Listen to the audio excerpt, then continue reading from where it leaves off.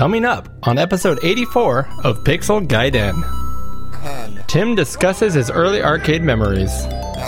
Cody talks about his computer feels. Have you ever been insulted because of this hobby?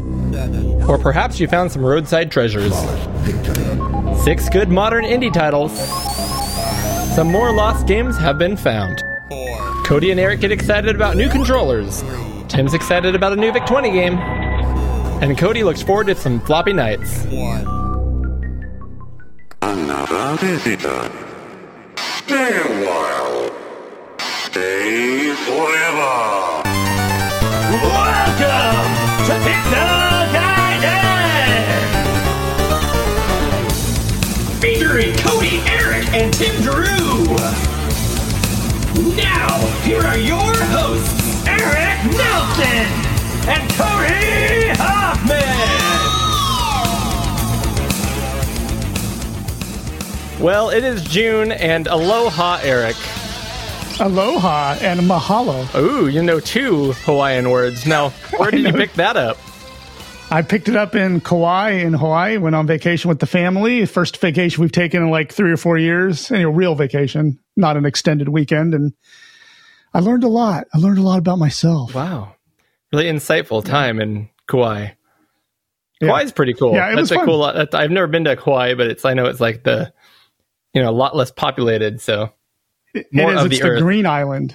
Yeah, it's the Green Island. So there's lots of plants and shrubbery. It's where they filmed the Jurassic Park movies. Yeah. So and we got to see that whole like little canyon area where the film. When the first one where they're flying in with the helicopter. Oh, yeah. Got to see that whole deal. Clever girl. Awesome. Clever girl. Very cool. So did you guys do any retro game shopping over there in Kauai? Or I looked.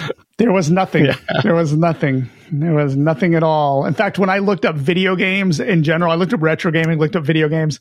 It said Target. Target? Nice. Yeah. That was it. There's not even a GameStop that I could find. That's what I hate around here is you type in games or video games anywhere and you just get so many GameStops you can't find anything else. You're just like, get them out of the way. Yep. But the towns were very small, almost like villages. So there was none of that at all. I brought my Switch though, so I could play some games, and that's what I'm going to use later. You didn't go to the local chief and see what selection he had in his hut, or is that not how it works out there? I saw no local chief. Sorry, I know we're supposed to start a retro video game show here, but I have to point out. So another one of my buddies, right when you were coming back, actually, you guys probably overlapped a little bit. Went to Hawaii, and I didn't realize he was in Hawaii, and sent me a picture of some laser discs, just some random laser discs. I'm like, oh, cool, laser discs. What are you doing? He's like, I'm at a swap meet. He's like, are you looking for any of these? And I'm like, no. I'm like, not necessarily, but thanks. I'm like, where are you at? Roseville? He's like, no, I'm in Aloha Stadium. Aloha Stadium. So is that Honolulu? I think so, yeah. And I can imagine there's a bunch of stores there, retro gaming or otherwise. But then I put it together. I'm like, okay, first, you must be on vacation with your family. Yeah. Second, you're at a swap meet? And then I asked him, like, what are you doing at a swap meet? And he's like, it's our first day here, and that's what the kids wanted to do. They saw it somewhere that Aloha Stadium has a weekend swap meet, and they wanted to go to it. So that was their first stop. That's pretty awesome. I would want to do that. Yeah, I'm jealous. I would want to do that. Yeah, when we went to Arizona, that one of the first days we went to some crazy swap meet in Arizona. Love it. Yeah, it was great. Oh, I forgot. Welcome, listeners, to Pixel Gaiden, your home for everything retro and retro-inspired, video game and otherwise. Speaking of retro, Eric is wearing a Retro Rewind t-shirt, so that's cool. I am. You can get on the t-shirt. This is episode 4. This is June, which is a weird month that we had 102-degree weather like 3 days ago, and then 2 days ago it rained. At least up here, it was bizarre. Nonetheless, I want to let you guys know we are part of the Amigos Retro Gaming Network, which you can catch other shows such as Amigos, Everything Amiga, ARG Presents, Sprite Castle, and many, many more. So please check those out. Coming up on the show this month, that's right, this month, because we release episodes, today on the 15th and the 30th of every month. Starting with today's episode, Eric, we have a tea time with Tim. Tim is phoning it in for us this week with an early arcade memories special. Yeah. So should be good. Looking forward to that. I have a Cody's Corner. I do part 2 of my my feels, the feels of the console segment I did last time is being followed up by the feels of my computer collection this time, where I kind of give just quick thoughts when I look at a console on my shelf. The feeling you get, I don't know how to explain it better than that. You just kind of, good, bad, nostalgic, indifferent. I don't know. Like when I look at my N64 and go, woof. Exactly like that. We also are going to be doing the news, as we like to do. Eric, you and I will catch up on some news.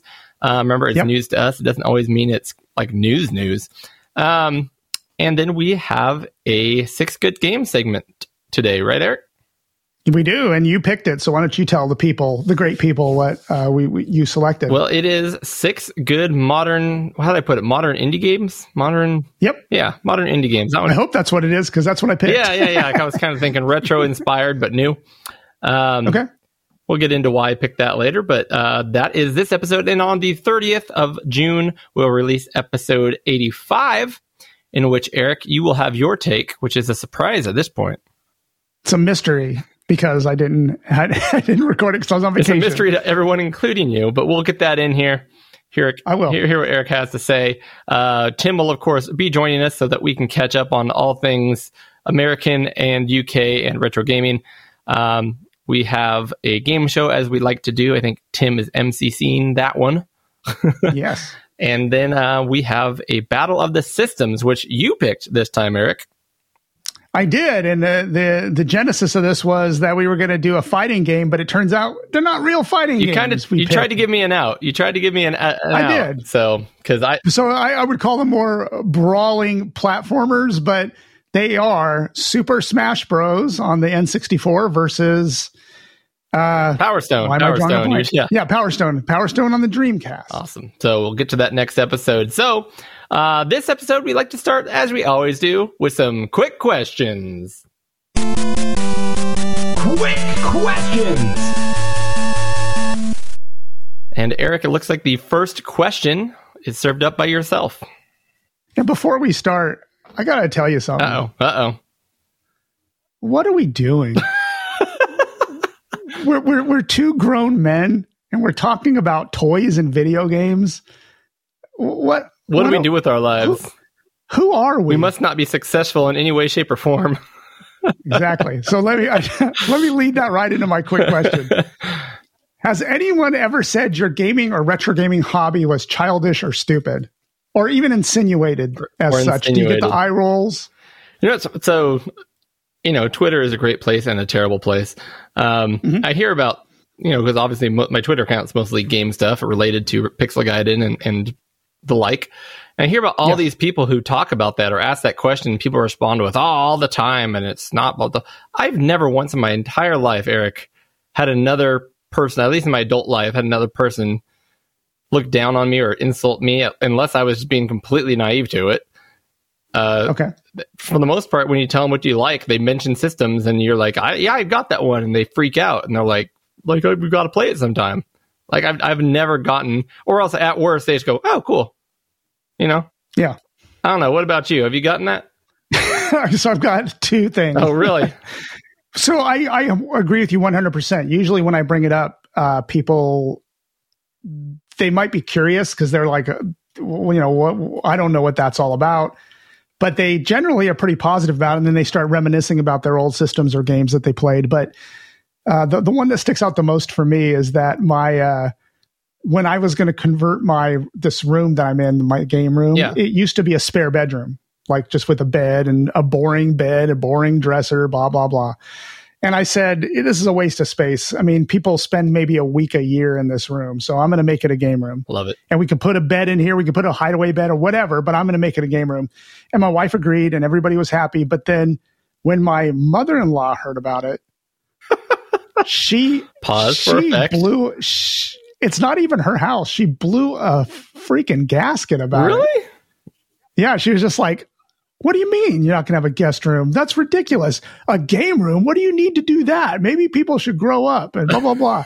It was, and she didn't say that to me. She said it to my wife, but my wife told me. So I thought that was funny. I thought it was funnier than anything. I'm not mad. I don't care. I mean, it's my house. I'm going to do what I want with it. But then the second thing is just recently, just a week ago, I was interviewing a person. So one of my clients lost their IT guy. Okay. So, and I'm an IT consultant, just for people that don't know that. So they asked me, hey, can you please interview people? We don't know what we're talking about. Interview people for this position. And I said, fine. And so I interviewed this one guy, and he was kind of a quirky guy, but he's nice enough. And I asked him all the relevant questions or whatever. And then when he left, the CEO of the company was like, yeah, he seems a nice guy. But when I interviewed him a week ago, he mentioned his big hobby was retro gaming. What a waste of time. So wait, if I heard that right, he said that to you about the other guy? He said it about the other guy. That's so hilarious. This wasn't about me, but I just kept my mouth shut. I was like, oh, no, you wow. should have been like, oh, wow, you're right. Anyways, here's my the card for my podcast in case you ever want to listen to it. Exactly. And I always keep them in my pocket, so I could have done that. So, but anyway, those are the two funny stories what a about waste that of question. time. Anyway. Yeah, so the only ones I will mention, so we're family related, but it was much younger. My sister was in like senior year of high school or something, and I was so I would have been 8th grade going into high school. And I remember being at a Christmas party for the whole family. We had these big family get-togethers, and somebody had turned on the GameCube, and one of the kids, younger kids, and they were playing Super Monkey Ball, and it looked so cool. Yeah.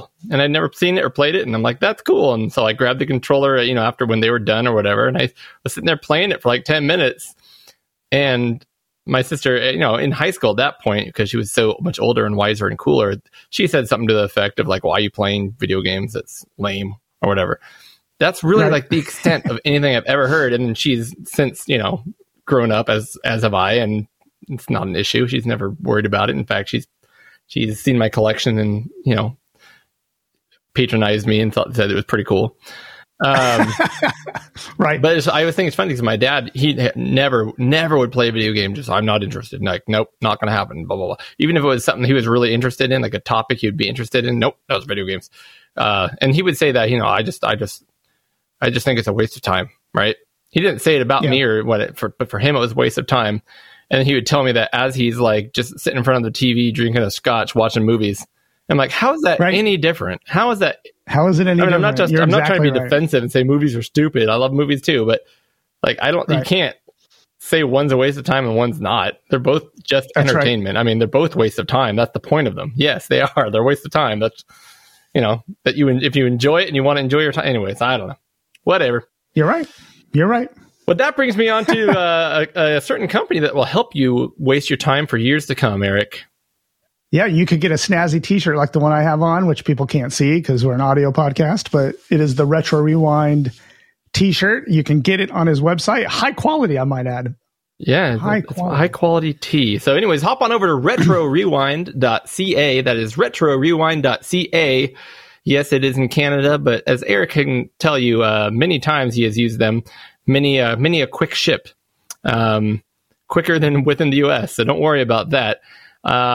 All kinds of awesome things to keep your Commodore machines running or your Tandy Coco machines running.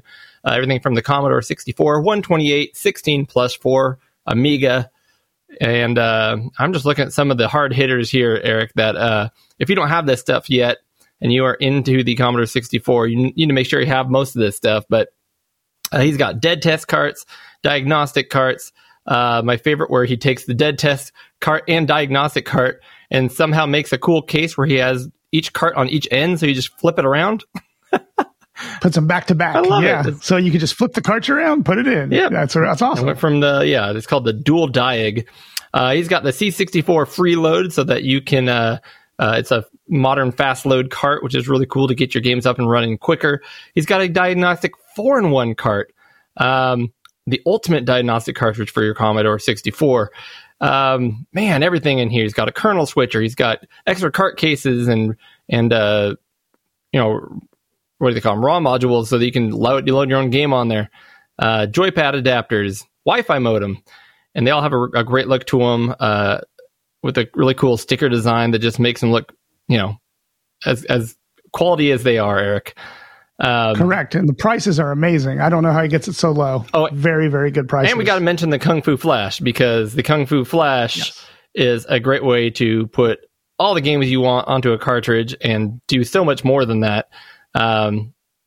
But for only $65, Eric, that is a way to play all the games and all the programs and do all the things, for the most part, that you could want to do with your Commodore 64 using just the cartridge slot. But Eric, what if you don't want to pay $65?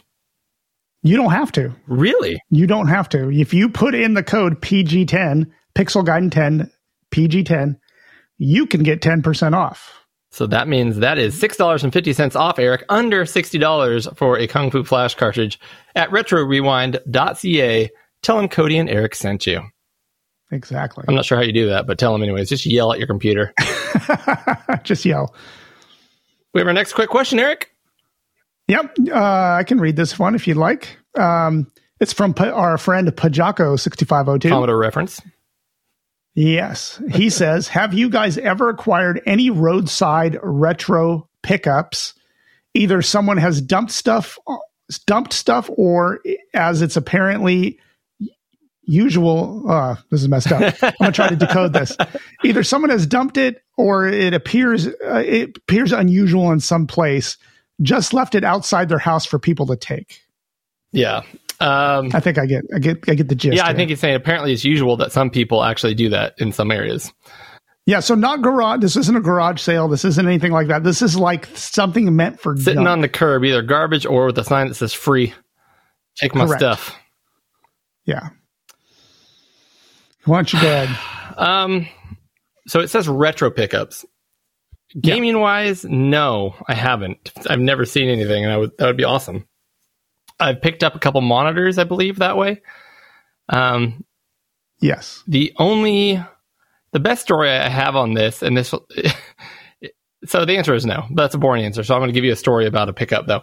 So I was, this would have been in college, and I was trying to put together a kind of like recording thing, kind of like I have now, and I wanted some sound editing material, right?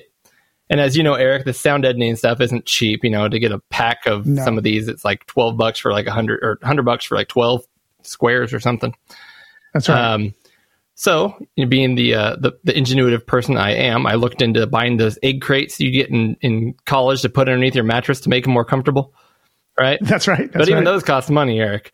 So, I remember leaving my girlfriend's house. She lived in the kind of like the college houses.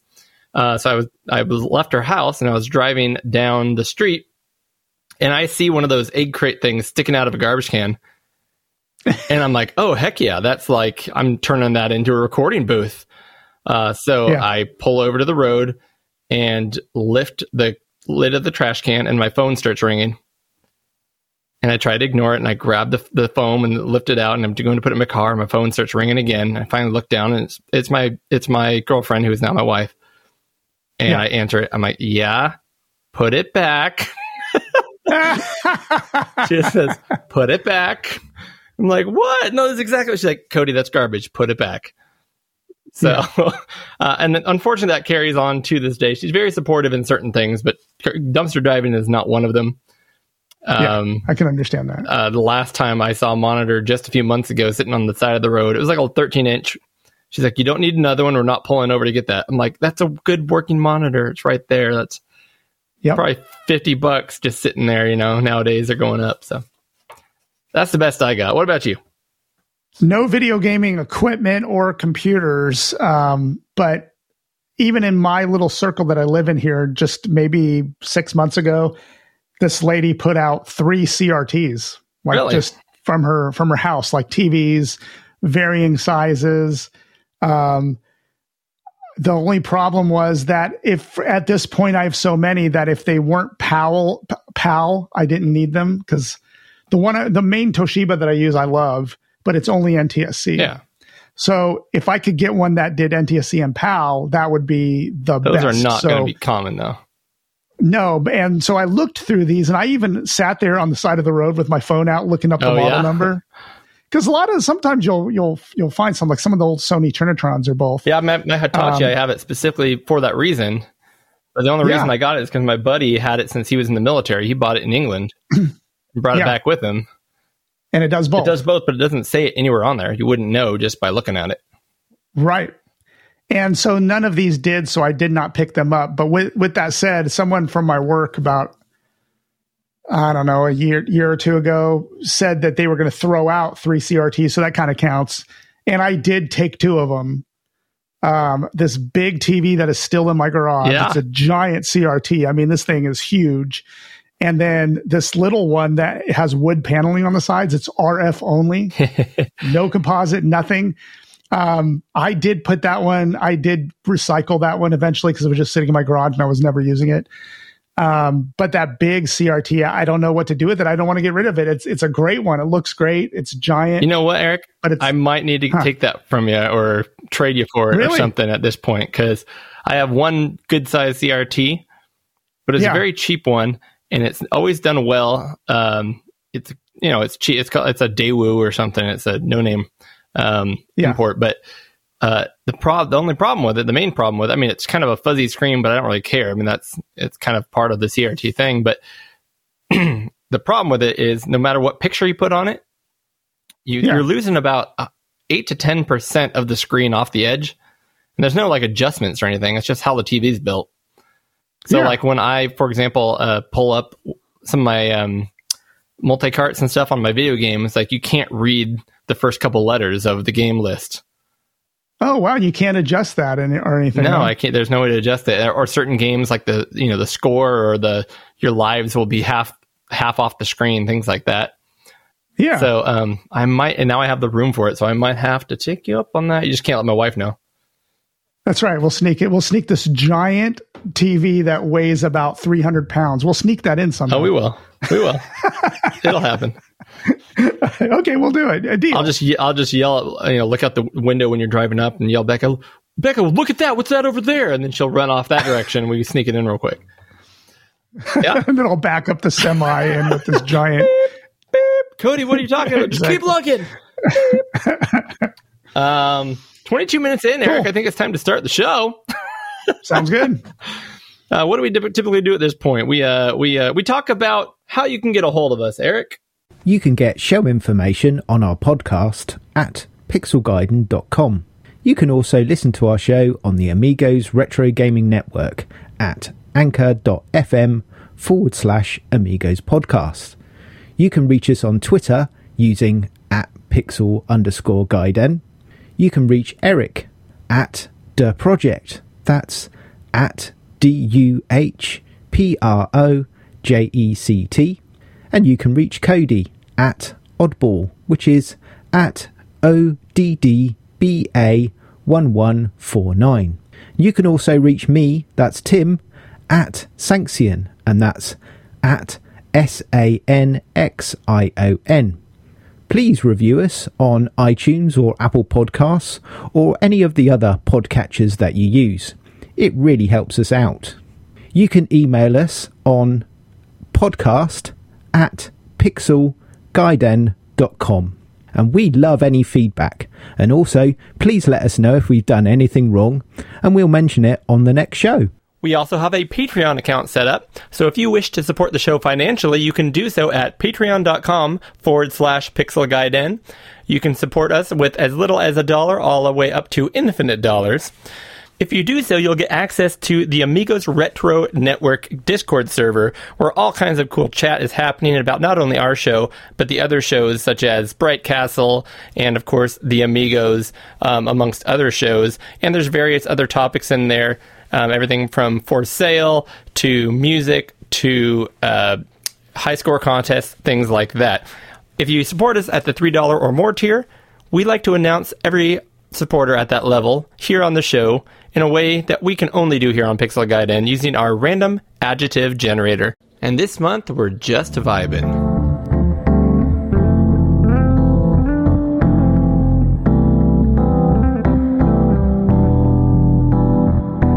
The zoological Henry Lawful, recognizable Roy Fielding.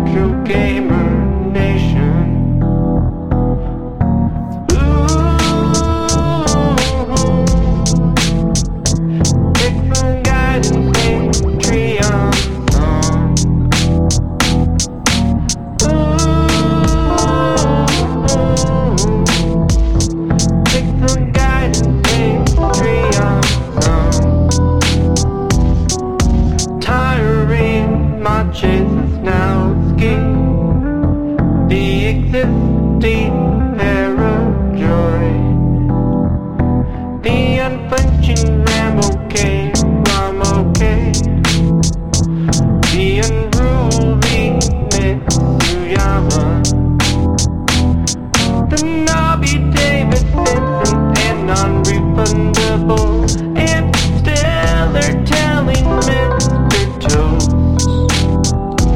Gushy Jason Holland, bushy Mark Scott, childlike Amy West, and the thunderous Paul Jacobs. These are the ones who make it possible. Possible, possible.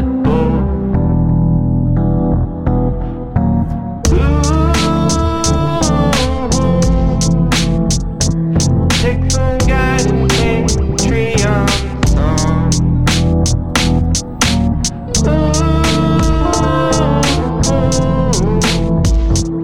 Take some guidance in Patreon song.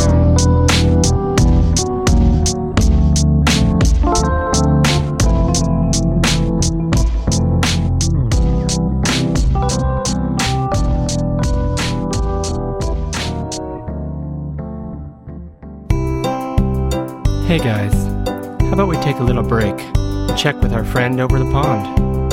That's right, it's Tea Time with Tim. Welcome to this month's episode of Tea Time with Tim. With 5 standing by. And this month, we're going to be taking a trip down memory lane and talking about some of my early arcade experiences.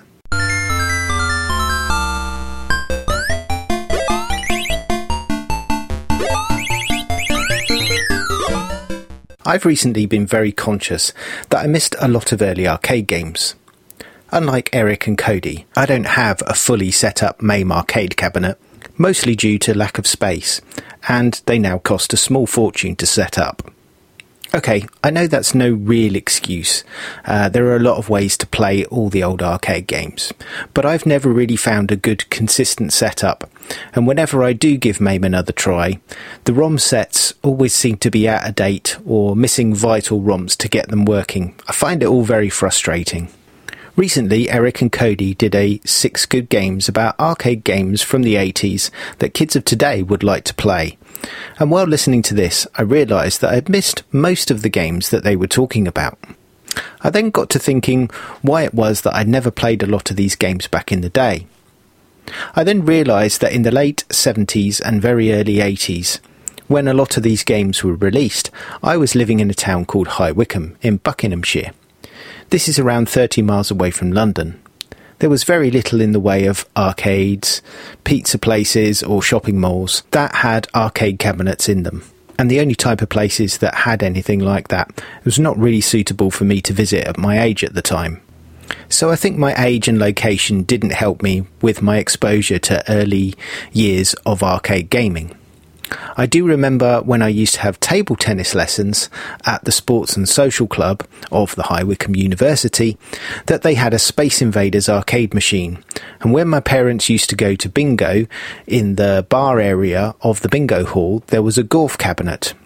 But that's pretty much the limit of some of my early games. The next time I would see anything is when I would go on holiday with my parents, and we would go to coastal towns that had big arcades. But it was then down to my time allowed, money to spend in them, and if I was allowed to go in them in the first place. As I got older, into the mid-80s, I was allowed to go into the town centre on my own or with a friend. Not far away from the computer store I used to frequent and went on to work in, there was a dark, dingy, smoky arcade. Somewhere I know my parents would not have been very happy that I would go in. It was one of them long kind of L-shaped buildings. You would walk in and the limited daylight that came through the narrow entrance was soon engulfed by the low lighting and the general haze from the smoke-filled area. This made for a massive assault on the senses, as the darkness highlighted your other senses and the constant sound of all the arcade machines battling over the sound of each other, either being played or in demo mode with the sound on full blast. You would often walk up to one cabinet and they would have the metal cigarette ashtrays built into them, a pile of ash in the tray and stubbed out ends in them. The glow from the screen would reflect back on your face as you stare at the screen to see what this game was all about. I can clearly remember some of the cabinets in that arcade like it was right in front of me. There was Kung Fu, Arkanoid, Double Dragon, Pac-Man, Space Invaders, Galaga, Galaxian and Pac-Land. I don't seem to remember any pinball machines, but I would find it hard to believe that there wasn't. It was just not on my radar. Pinball at the time seemed somewhat antiquated compared to the glow, sights and sound of the arcade cabs. The real magical times I can remember are the years I would go to two specific places on holiday. The first of which is the Dorset coastal town of Weymouth. I used to go here most years with my parents and grandparents, but as I got older, it was mostly just with my parents. We would often spend the day on the beach, going down early in the morning, packed for the day with towels, windbreaks, coolers, food and drink. I can remember spending a few hours on the beach and then feel the pull of the arcades.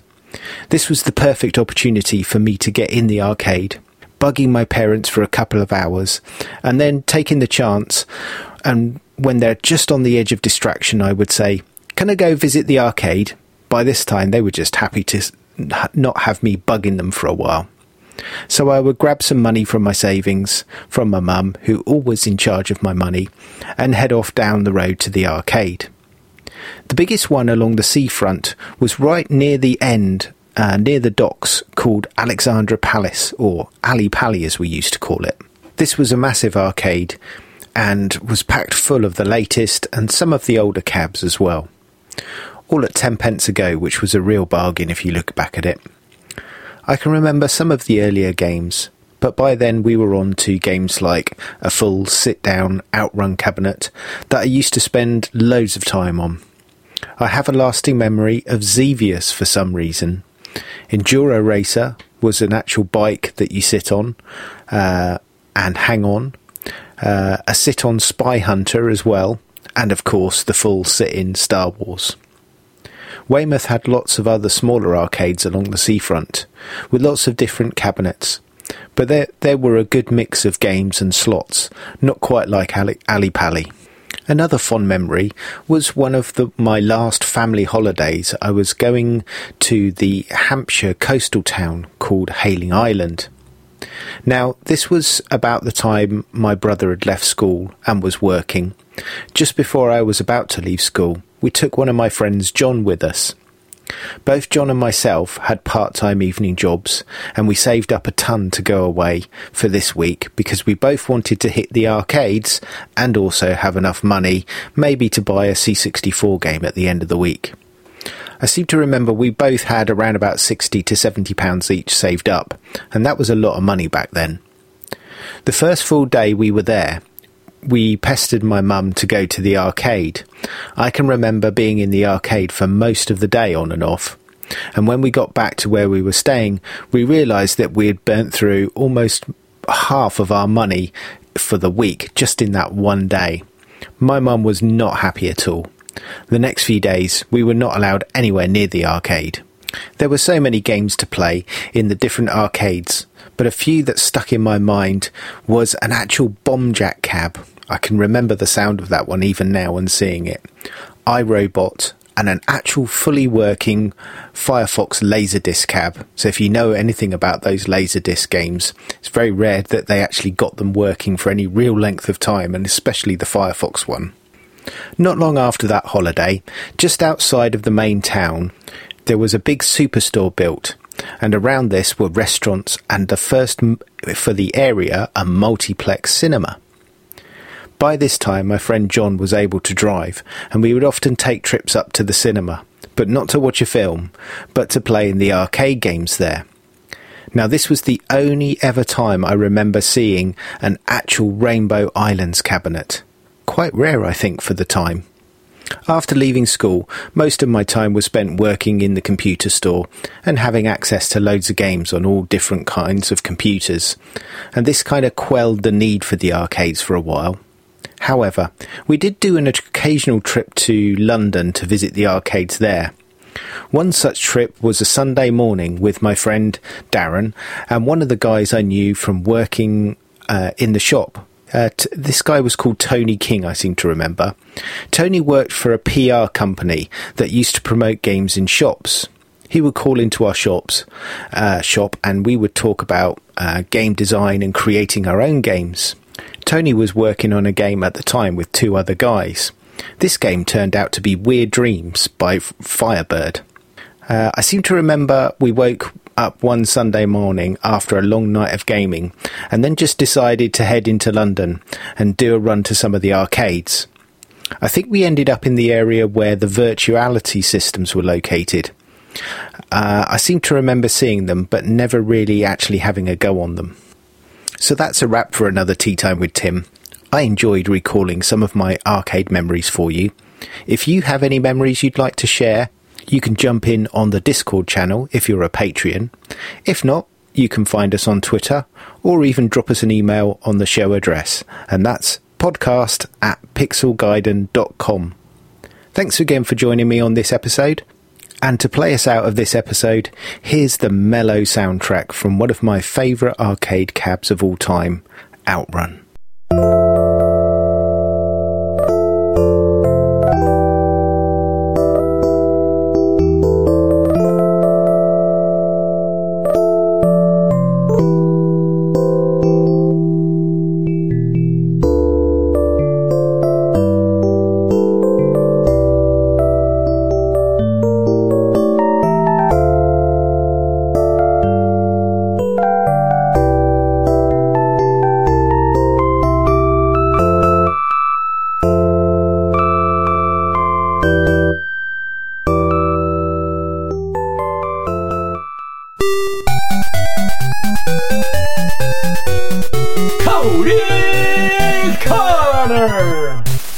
Hello, ladies and gentlemen, and welcome to the June episode of Cody's Corner. If you guys were with me last month, you will remember that I kind of talked about the gut reactions I have when I look on my shelf and see all of my retro consoles. Kind of the off-the-cuff instant feel I get for each one of those consoles.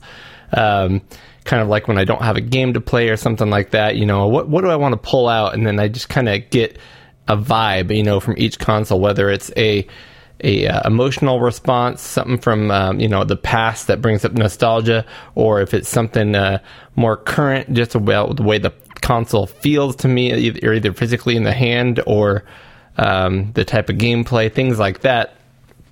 And I got some pretty good feedback on it. I had fun doing it, and I was running a little long last time, and that's why I stopped at the end of my consoles, and I figured why not do a part 2 this month and cover all of my retro computers, which again, for the purpose of the show and for the majority of what I do with them, it's purely gaming machines to me. I know a lot of people that listen use them for a lot of other things, and that's awesome. For me, it's always just about gaming. That's what I enjoy about the retro computers. But let me just look at my shelf here and just kind of get you my gut instinct and what they each mean to me. So I kind of have to crane my neck and look. So if I hop off the mic a little bit from time to time, I apologize. But you know what? In fact, let me just move my microphone here. I know this is very professional stuff. All right. Let's start right off the bat, just looking at the top left here, which I've got my TI-99 4A Texas Instruments computer, and I've got the shiny metal one. And I've said it on the show before, but when I think of this computer, I instantly just think of how cool the hardware looks. I mean, that's to me, the TI-99 4A is about primarily it's a cool factor. I don't know what to tell you. The games themselves, I couldn't tell you any that I terribly enjoy. I think it is a little bit it's got its own romantic feel to it, but it's a little stunted compared to other computers. But I think about how cool it looks, that shiny stainless steel, the big old sound speech synthesizer thing I've got on the side, the voice module. And then you've got another 4K or whatever it is, RAM pack on the side, 32K, something like that. I can't remember right now.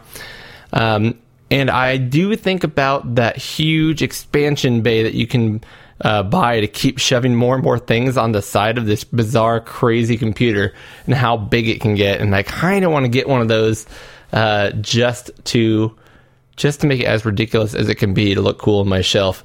But I think of that the look, and I think of the sound, the speech that some of the games employ, which is pretty cool. Moving down the line here, I am now looking at my some of my Amigas. Actually, it looks like I've got my my original Amiga, the A500, up there, and I'm gonna lump in. Oh no, I'll go computer by computer here. So when I think of that, I just think, unfortunately, it was my first Amiga, and it actually I played some really great games on it. So I did play Loom on there. I think about my experience, the nostalgic experience with Loom, and I think of Secret of Monkey Island, which I played all the way through on the Amiga. So I instantly hear that Caribbean Secret of Monkey Island Calypso kind of theme song. But my first A500, which I have up there, and a lot of them had this problem apparently, but they're kind of brittle. Over the years, the plastics weakened, and I had to open that thing and close it so many times to try to get certain things working and upgrades working, that every time I undo the screws on that thing, little bits of plastic break off. So when I think of that A500, I think of Monkey Island, Good Times, and it falling apart on me physically. Now, next to that is the smaller version of that computer, really, called the A600. And when I think of that one, I instantly think of just Tim. That was the first computer, I believe, if I'm not mistaken. That was the first one Tim sent over. It might have been that or the Spectrum. But I think of Tim. He put time into that and took it to the local swag meeting, and some of his buddies there fixed it up. So thank you again so much for that, Tim. And it's cool because it is my first PAL computer as well. PAL Amiga, I should say. When I move on to the ZX Spectrum, which is, again, the other one that Tim sent me, it is the true, original 48K, what do they call it? The dead flesh keyboard Spectrum. It's a black, it looks nothing like any of my other computers, and it's so unique and so British, and I love it. It's got the little rainbow on the side. It's super small, and when I got it, I just couldn't believe how small that thing was. And when I think of the Spectrum, what I think of is, the cool form factor, of course, but the sounds. What I love, my favorite thing about the Spectrum, period, is the sound chip was so rudimentary with just like these little clicks and clacks. You kind of have to hear it to know what I'm talking about. But a lot of the games that were just programmed in a way where they didn't have a lot of sound effects, but they put so many sound cues, like anytime something happens on the screen, a sound will happen to the point where it's just like, I don't know how to explain it better than that. And it kind of creates its own, I'm going to use a bizarre word here, it creates its own cacophony of sound, which is so unique and, I don't know how to say it, visceral or tactical. I don't know. It has this great feel to it. And I love that about the Spectrum. And I see the original 48K, I think of that without the AY sound chip of later models. Next to that, I've got my Apple IIgs. And this one, honestly, the first thing I think of course, is Oregon Trail, because I'm in America here with an Apple computer. So that's what we all played as kids, Oregon Trail. But I also think about one of our Patreon subscribers, Josh Malone, because when I got that Apple IIgs, along with a bunch of other Macs that I have on the other wall behind me here, which I can't see right now, the first thing I did is open it up to try to figure out how to get to work, and sure enough, the battery was leaking, and that's when I really understood what Josh Malone means when he says all the time on Twitter, get the darn batteries out. So that's what I think is get the batteries out. Moving on down the line here. They actually have the Sinclair, what is it? I'm going to mess that up. The 81. Oh my gosh, what's it called? It is a ZX81. I was thinking about ZX. Yeah, it is ZX81. Which I have in the box up here. And to this day, I have not taken the time to pull out of the box and make it work. So to me, I guess that is just a project that I've never gotten to. I wanted to own one. It is a US NTSC version, so it's not a PAL. I think it's a Canadian one, but anyways, it's NTSC. Even a weirder form factor than the Spectrum. Not quite as cute, but super, super hard to use keyboard, it just seems like. But I need to get to that one. I don't have much else to say about it. Continuing on with the British computers, I've got the BBC Micro over here. Again, another send over from Tim. Thank you, Tim.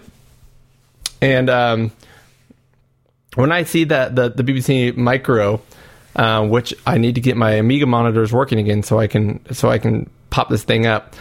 But what I think about is honestly, the first time I turned that thing on, everyone in my house was asleep until they weren't. Even though Tim had apparently turned down the internal speaker on that thing, because there is an internal amplifier and speaker built into that machine. When you turn it on, it is insanely loud, even at low volumes. No idea why they chose to make it that loud. I do not understand, but super cool, big chunky computer, makes a lot of noise.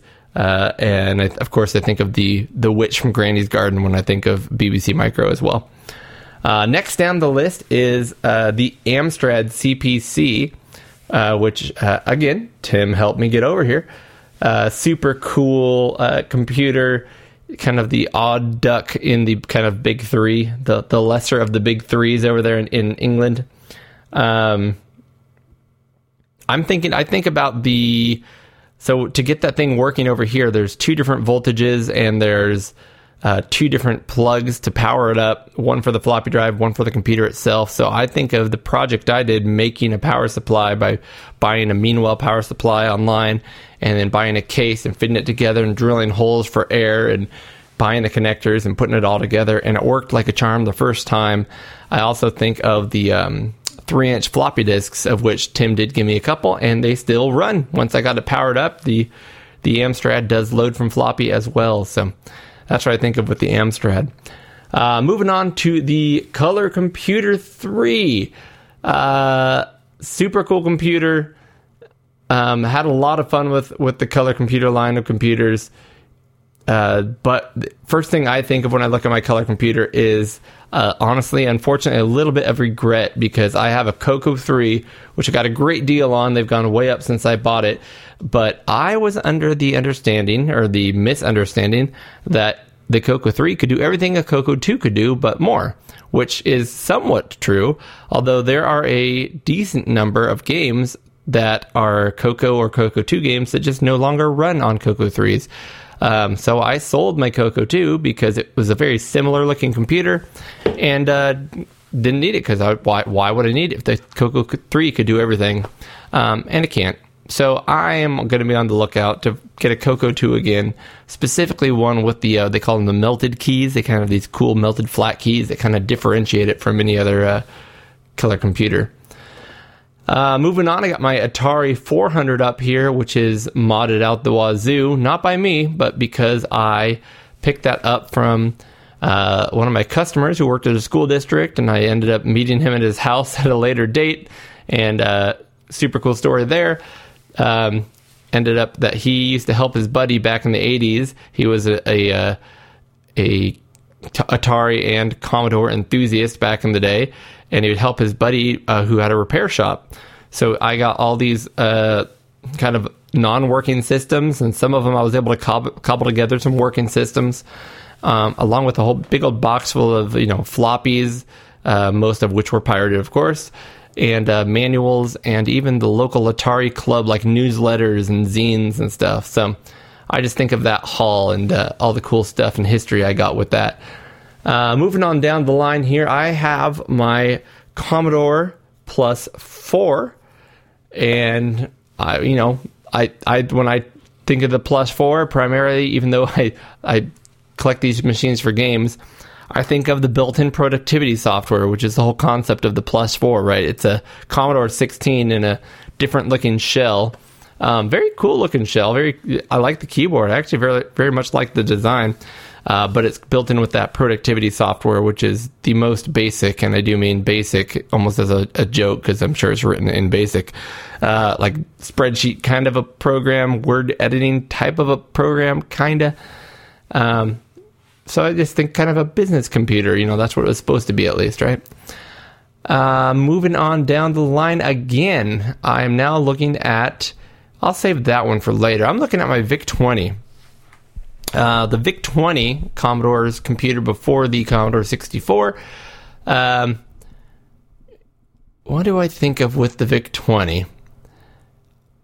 I would hate to say just kind of like a lesser Commodore 64, right? Poor man's Commodore 64, if you will. Although it was technically the low-cost version of the Commodore computer when the 64 came out. They were selling both.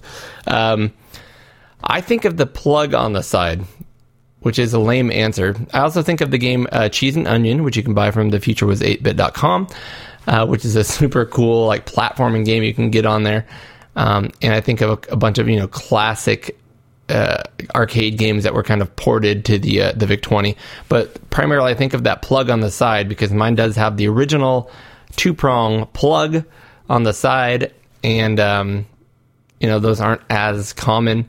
And the color scheme is it's more garish than the Commodore 64s, most of them, although those all kind of went through iterations, which I'll talk about now, because I'm onto my Commodore 64, of which I personally keep 3 now. I have my standard bread bin, which is kind of tan. I have a darker bread bin, which has a real SID in it. My standard bread bin actually has a Swin SID, the replacement SID audio chip. And then the one that I am now using primarily is the PAL Commodore C64C that Tim sent over. So I have it in that form factor, which is new to me. It's all bread bins over here for the most part in America. So to get that Commodore C64C and to get it in PAL makes it compatible with almost all games now, because a lot of places that were really big in the Commodore scene made PAL version games that would run in PAL territories, but they didn't always switch them to NTSC. And I don't think there's too many games that are NTSC only. It's usually PAL or both. So now I have a play-it-all solution. But the Commodore, I just think that of the scene. The Commodore scene is since I've been in the hobby, super big, with all kinds of new games and things coming out constantly, and I hear the SID music. It's usually the techno thing, almost always at like 120 beats per minute. So it's and so I hear that like a was a Todd Bayless song, or was it Robert Bayless? And just all the great stuff that's coming out for the Commodore. How much fun it is! Just weekly pulling out the new stuff and trying it out. Moving on down the line here, I've got my Amiga A1200, which is my workhorse Amiga, at least until my monitor stopped working. And I've got a bunch of mods and things on that with the cool little dial that can help with the virtual floppy disk, which the names escape me right now. Unfortunately, this is the one that I primarily use. It's my best working Amiga. It seems to work really well, run everything. But every time I have an Amiga, I've had issues with it, and so this one was working great up until the monitors I had just stopped working right. So unfortunately, that Amiga, even as much as I love it and want to use it, it's the one that I just mentally in the back of my mind associate with the monitors failing and just frustration. That's unfortunately just the truth of it. My Atari 800XL, love this thing. I think of I think of, with the Atari 800 XL, the first thing I think of is just the kind of the funky way you have to hold reset and do some things to get certain games to load. Because until you figured that out, it took me a while to figure that out. So there's kind of some like hitches in its giddy up to get it running. But big old cartridge port right on the top, kind of saying, hey, I'm a computer, but I'm a games machine too. I love cartridges on the Atari 800 XL. That's what jumps to my mind when I'm looking at that. Now, I just start smiling when I see this next computer. I don't know what it is. I can't put a finger on it, but the MSX2, Japanese 8-bit computer. Mine happens to be a Sanyo one. It's this kind of all those MSXs they're made from different companies. They all look a little different, but it's this gorgeous like slate blue with this weird little jut coming out. It's not a square or rectangle. It's its own weird, unique shape. It's got so much personality to it, and the keys, of course, have all the Japanese characters on them. But when I think about the MSX, I think about all these great games I've played on it, and there's so many more yet to play on it, and it feels comfortable to me. And I think it's primarily because Konami did so many games on the MSX. It feels like the Nintendo to me. Especially the MSX2, which had more power than the standard MSX, although this one is backwards compatible. It can play both. It feels like a Nintendo computer to me, and I absolutely love playing games on that. It doesn't hurt that it has a really cool gamepad that came with it that feels very much like a Nintendo layout gamepad as well. On the far end over there, I got my Macintosh, an LC2, and my goal, it's out now, but my goal is to get that thing running with a SCSI, a SCSI to SD hard drive solution, and run just all the classic Mac stuff that I had as a kid, as well as newer stuff. It is, it's just kind of a mid-road classic Mac, but excuse me. But I guess hope is the feeling I get when I look at that one. Hope for the future. I've got a bunch of monitors. On the back wall behind here, which I can't see right now, I'm not going to try to list them all off, but I've got a bunch of different other Macs, Power PC Macs, bunch of monitors. But I do have one thing over there which is near and dear to my heart, which is a Macintosh. So I grew up with a Macintosh Plus. I actually have the Macintosh... Oh, shoot, it's going to kill me now. I'm not thinking about it right now. It's the Macintosh... Oh, man, I can't think what it's called right now. But it's essentially the Macintosh Plus, but with a built-in hard drive and a floppy disk drive. It's killing me, and I know people are yelling at their computers right now telling me which one it is. But that's the black and white Mac format that I grew up on, and I think of all the games I grew up on. And then when my mom got a new computer, I got to take that old Mac and put it in my room. So that was my first computer in my room that I did things on, and that was a productivity computer as well as a gaming machine for me, because when I was a kid, I was using the Paint program on there and making characters, which is actually cool because I'd blow it up and I'd use the pencil and just do one pixel at a time. Basically, I was making pixel art back in the day without knowing it. I think of Print Shop and print up those gigantic banners that went across all kinds of dot matrix paper. I think of this keyboard program I had that turned my keyboard into like a music keyboard, and I could play through the speaker on the computer and use different sounds. I think of the game Glider. I think of Mean 18 by Accolade. I think of Shufflepuck Cafe, which I played hours of on that machine. So that's my nostalgia machine right there. And that just about brings me up to my computers, I think, at this point. I do have the ZX Spectrum next to me over here, which is typically at this point what I play all my ZX Spectrum stuff on. But I think of all the great new ZX Spectrum specific games that have come out already. I'm hoping more and more will come out. I know the new batch is getting harder to come up with, but when I see that computer, that thing is all design. Those little like half moon keys. It's a super flat keyboard, but it's very tactile. Just it's all black with these little splashes of red, yellow, green. It's just a gorgeous machine to play on, to touch, to use. But it still keeps those cool little clicky sounds from the original ZX Spectrum as well in like the menus and things. And I just love using it in general. So I think that's about it. I probably, again, missed a machine or two around here, but that's what I think of when I look at my classic computer collection. And hopefully that was of some interest to you. Maybe you agree with me on some of them, or disagree, or just angry that I pointed out any flaws at all in any one of your computers. But those are the things I feel. So hope you appreciated it. And of course, leave us some emails or feedback or tweets, and let me know what you guys think about my gut reactions. All right, we'll talk to you next time. And we are back, Eric. I am ready for some news and maybe, just maybe, a cold beverage. I was going to say I'm not ready for the news because I am not nearly liquored up enough. Exactly. Let's crack open our beers. Now, again, listeners, Eric and I have separated.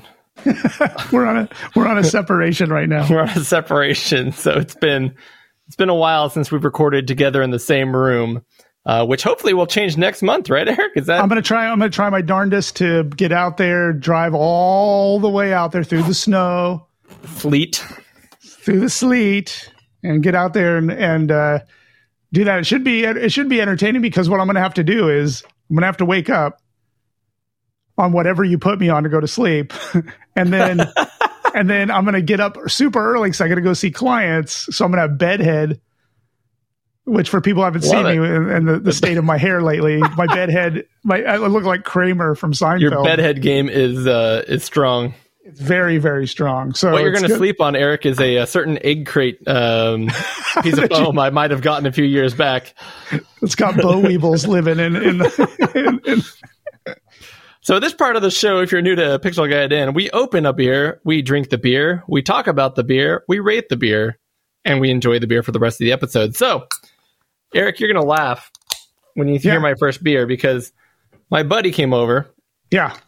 And you won't remember this particular beer. My buddy came over. He came over to watch some NASCAR with me on Sunday. Yeehaw! Because... Oh, I almost forgot, Eric. Yeah. Happy Flag Day. Is it Flag Day today? It's Flag Day. Happy Flag Day, Eric. Yay! It's the best day of the year. Flag Day. Flag Day. Apparently it's a holiday. According to my calendar, it's a holiday. It is a holiday. Flag Day.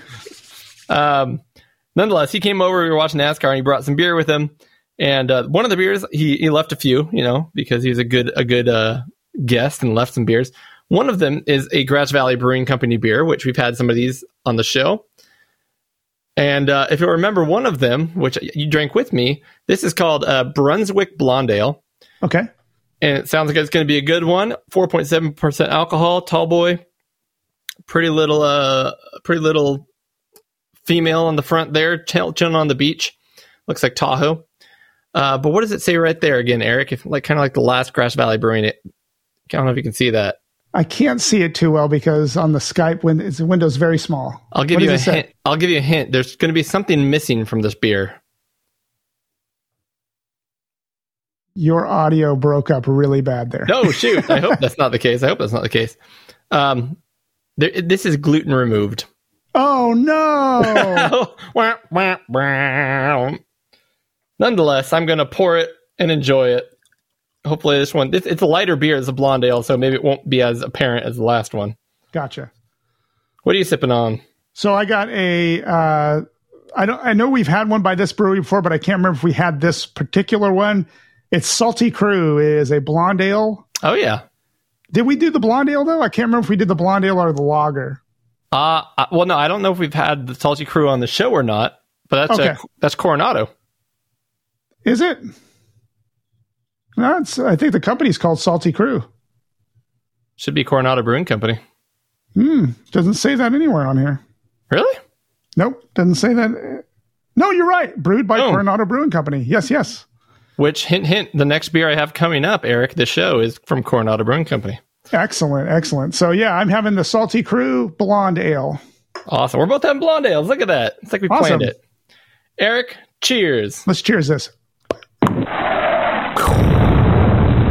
And I can see through the little Skype window that you are using Doug's mug. I am using Doug's. It is a Doug mug.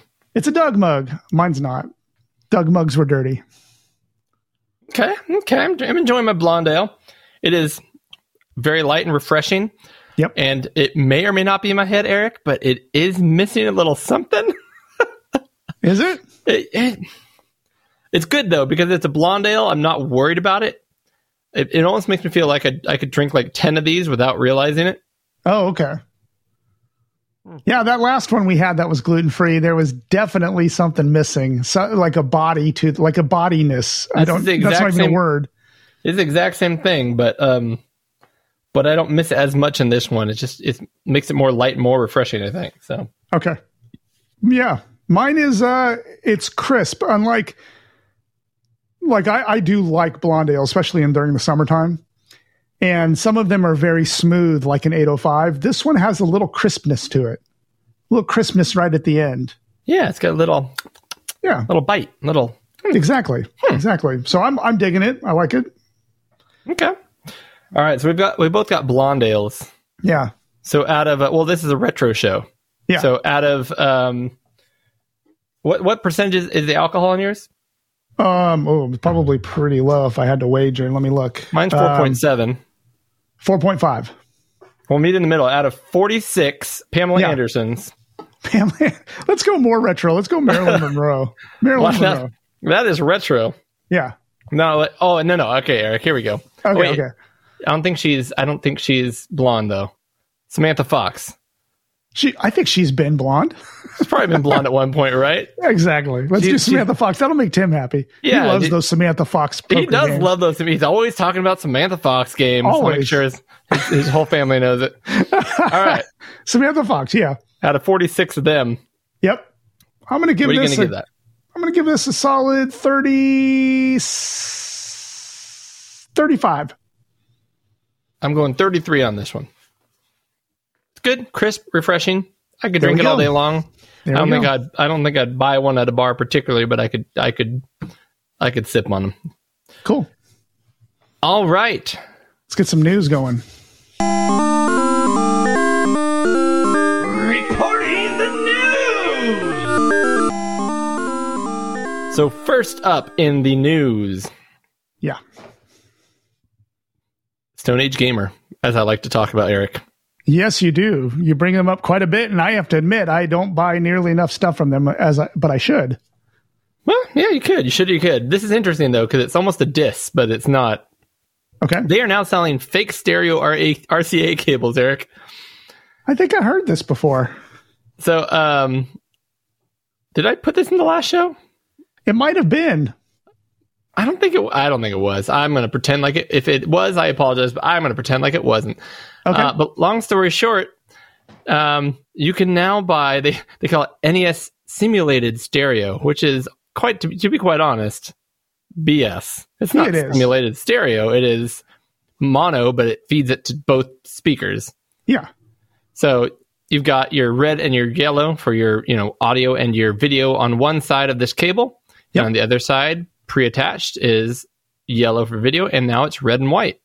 That's right. So they're not simulating separate channels on each side. They are just splitting the mono and putting it to both speakers. That is silly. I mean, when I did my mod for my Atari 5200 recently, it's the way I did it. Like, it didn't, the mod didn't include that. I just was like, well, I'm just going to split this one into two cables, and it's going to route to both of them.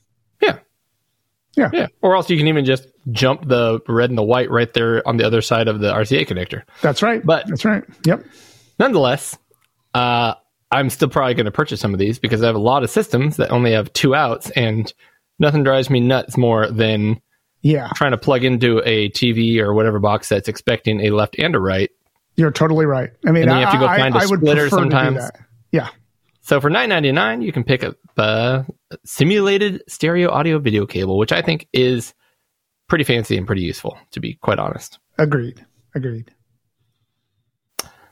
What else you got going on here? It's like Tenmark's in the news. So our buddy Tenmark, he did reach out to me because he told me, hey, guess what time it is again? it is time for the Amiga Art Contest 2022. And I do remember, even though I'm not much of a digital artist, I'm not really into the scene. I don't go out of my way to look at, just like the same thing with like mod files, like on the Amiga, like listening to music or SID files necessarily. I mean, I do enjoy all of those things, but I don't go out of my way for them. So I don't really go out of my way. But I will say last year when I looked at the art entries for the contest, there is amazing stuff being made on the Amiga. And I tip my hat. I don't have the skills to do the digital art that these artists are submitting to this contest. They are amazing. And for those of you who are interested in that, this is the deal. So this is Tenmark and Pixel Vixen do this every year. I don't know how many years they've done it now. Definitely over 2 or 3. But this is the 2022 Amiga Art Contest. I don't know when the submission dates are. Do you see that anywhere in here?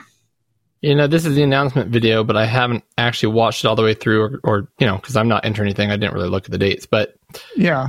The other cool thing about it is you think art, you think like pictures or drawings or something, but I know he does everything from photos to music to videos to whatever art you can make on an Amiga, you can enter it.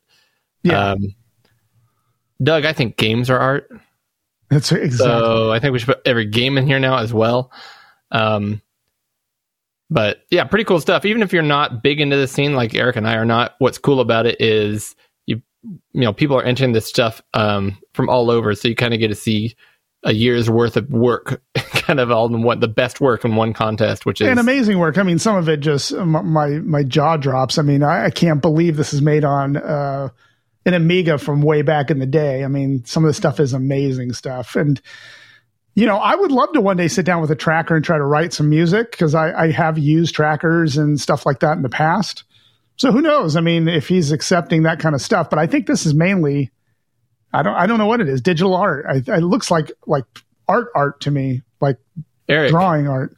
Do you think Doug would accept my submission where I hack up my 600, my 1200, my 500, and my 2000 and create a Picasso-like sculpture? Yeah. And I name it Tenmark and just send it to him and see, you think he'd appreciate that? I think so. Make it in the shape of like a Galaga fighter. Oh, jeez. Love you, Doug. I hear him groaning at the destruction of all those beautiful Amigas, which I would never do. I would never do that. You would never do that. But anyway, to check out the dates and all that stuff, go to AmigaArtwork.com. Perfect. Or just click on our link in our show links. Correct. I'll be Tim this time because you get the next one here. So, Rendering Ranger R2, Super Rare SNES, otherwise known as Super Nintendo, run and gun from the creator of Turrican is coming to PlayStation 4, PlayStation 5, Switch, and the Super NES by limited run games. Wow! So it's coming out on the Super Nintendo as well. Yeah, they've been doing a lot more original hardware stuff, which is cool. But yeah. They found a niche, and good for them, and I'm not blaming them at all, but they are able to and willing to charge an arm and a leg for their stuff, man. Yeah. Let's see. I don't know. I haven't actually seen this yet, so I'm very curious. Rendering Ranger. Well, it is not even that's not even a video in there. So no, it's a Twitter link, or it's not even. It's just a picture. I would like to see what it is all about. Yeah, physical. It just says physical edition coming to Tim, I apologize if I don't know enough about this Rendering Ranger game, which maybe I should know about it. It says it's a shmup, so I'm already halfway sold. You got to bring it home. One of these guys down here says, "Oh, S word, this is huge. This is huge. Why is it huge?" All right, I can't hold off any longer. I'm looking it up. Yeah, I mean, I bet there's got to be some kind of picture of it on YouTube. There we go. So long play SNES. So the game that is it already out? If someone it says it's a 1995 side-scrolling shooter. Yeah, they were saying it's being released. Okay, so it's coming to modern stuff, but then they're going to re-release it on SNES. Let me skip ads here. Oh my gosh, there's Virgin Interactive. Yep, you've got a logo. Gotcha. Because honestly, I've never heard of Rendering Ranger. There you go. Yeah, it's like Turrican. Looks very Turrican-y. Oh, yeah. He's even a platformer. And it even just moves and shoots like Turrican. I can just tell by looking at it. Apparently, it was a forgotten game. All right, I need to... So it's a Turrican-like. You guys are going to listen to us figure this out live on air here. So according we're doing to... the research. We're doing the research so you don't have to. Alongside you. Apparently, this was only released in Japan and has gone to be one of the rarest Super Famicom titles in existence. So, a rare Japan-only game created by Rainbow Arts, published by Virgin Interactive for the Super Famicom only 1995 side-scrolling action video game. Cool. That's way cool. It looks really, really good. So, I'm gonna need to get I'm gonna have to get me one of them things you download from the internets, from the interwebs. Try it out. The only way to do this officially, Eric, is to buy it from Limited Run Games for. I'm trying to see if I can find the price. I'm going on their actual website now. Yeah, but they're Super Nintendo games. I'm telling you, they'll put a bunch of stuff in it and sell it to you like $150. This is kind of a news item, so I'll bring it up to. Well, let's see here. Let's see if we can find another. That's Switch. Let's see if we can find a Super Nintendo game on here because. PC and Retro. Let's go to PC and Retro. I know this is not riveting radio, but it's important to me, listeners. This is important to me. Let's find another. There's a Game Boy game for $45. That's not too bad. No. That's only Game Boy. Yeah, they don't seem to have a current. Oh, there we go. Buy a platform over there on the left-hand side. There we go. Yeah, they only have PC and Game Boy at the moment. So that's it. But Limited Run Game, when they run out of stuff, they run out of stuff. So that that makes sense. Okay. So Limited Run is selling right now. You can pre-order the new Atari games that are coming out in box. Like not Yar's Revenge, but like Yar's Return, I think was one of them. Yeah. $149.99. Ooh. For an Atari game in a box. That's a spicy meatball. And I can't find it right now, but I literally looked at that today and just thought, holy potatoes. I wish I could buy that, but I'm not buying it for that price. I wish if it was $49.99, I'd think about it. If it was $39.99, I'd buy it. Yeah. Cool. Thank you, Tim, for sending that in. Actually, it's funny because you mentioned this one, which I think we just saw. Yeah, because I'm very excited about this one. Teenage Mutant Ninja Turtles Shredder's Revenge is out on the 16th, which for us is 2 days from now. Showing you behind the curtain, the magic of podcast recording. When this releases, it'll be the day after. But the one thing I wanted to point out was that, we have talked in the past about how we really don't pre-order games anymore. I pre-ordered this because you get a discount. So if you get it digitally, you get, I think, 10% off or 15%, something like that. Okay. I don't remember the exact, but I was like, you know what? I'm going to buy it anyway, and I'm going to buy it soon. I'm just going to buy it. So I bought it digitally, even though I did notice on Limited Runs, they have a bunch of different physical packages coming out that you can buy for that. So it's awesome. But this looks great. I'm getting it. I was reading through the documentation.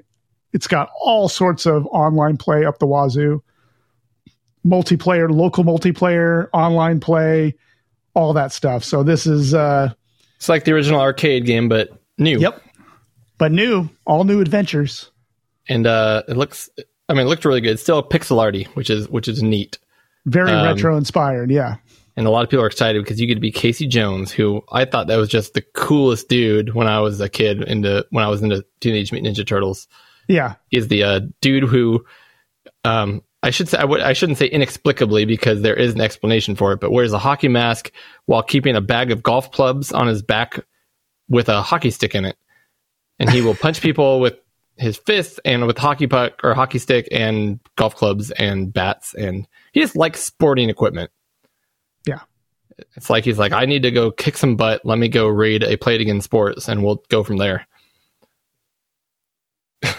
You just keep saying, yeah, Cody, move on. Cody, move on. No, I think it's great. I'm really looking forward to this. So I'm like, yeah. Let's do this. Speaking of games I'm looking forward to, Eric. Sweet. I don't know what is going on with my... Hold on. Why is everything being difficult right now? There we go. Have you heard of Floppy Nights? I have not heard of this. It sounds ridiculous. And to be completely honest with you, when I first saw it, I'm like, okay, I'll just pass on that and keep looking. And then I found out this is a game made by the team that... oh, come on. What is going on with my internet right now? We're doing this again? This game is made by the same people who made... what's it called? The dice game that we've been playing. That one, listeners, you guys all know what I'm talking about. The dice game. There have been so many, like on the Switch, right? Yeah. Snapdragons. Let me see. I got my Switch right here. I'm gonna look this up. Riveting. Developed by and published by Rose City Games. This came out last month on the 23rd. It is another card-based game, very similar to the dice game. Oh, I like the art style. Very slick. Yeah. Well, and even uses sound effects and some of the art style. Definitely the same artist as the aforementioned dice game, which you're still looking up. But now the idea is you collect these cards and you make your own deck, and so you're picking cards off the deck, and those cards Dice Legacy? Was it Dice Legacy? No, it was not Dice Legacy. Oh my gosh. Dicey Dungeons? Yes, thank you. Dicey Dungeons. Which I played almost all the way through with all the dice to the point where I got stuck. But awesome game. Anyway, so you get these cards and they can allow you to... Basic cards are they allow you to put a character into play. They'll allow you to use one of your character's moves or attack.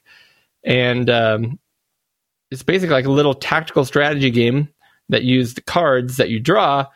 You only have like 3 or 4 moves a character, per turn, depending on, where you're at. But then you can level things up and buy additional moves, and you can add cards to your deck, and you get all these cards you collect, and you can mix and match which cards actually go into your deck. And I have actually, to be completely straight up with you, I have started playing it a little bit, but not enough to tell you too much about it. But it is my bag of tea. Yeah, but it's only on Xbox and PC, huh? Is that I have an Xbox One. So I can join in. Okay, so that's all it's on at this point. Yeah, because that's all it said it was on, and I don't play a lot of PC games, so it's going to end up on Switch eventually. I mean, this is perfect for a little handheld Switch, just like Dicey Dungeons was. Yeah, it looks really cool. I love the art style. The cards look really slick. The colors of the game look really good. Yep, I'm excited. Very cool. I like it. And Dicey Dungeons was near the top of my Game of the Year list last year. I absolutely love that one. So yeah. Here we go. This is an exciting one. I'm surprised I haven't heard. I'm surprised I haven't heard more about this, like on Twitter and on the internet in general. But we are all big fans of the Evercade here on the Pixel Guidance Show. All 3 of us have it. We have the Versus, the console. We have the handheld, the original handheld. But this is a new handheld that is called the Evercade EXP. And what really caught my eye on this was, it's an enhanced screen, so it's a bigger, brighter screen, but it allows the use of Tate mode. Yeah. So you can literally rotate it, and the cool thing is the A and B button are already situated to be upright, the right direction in Tate mode.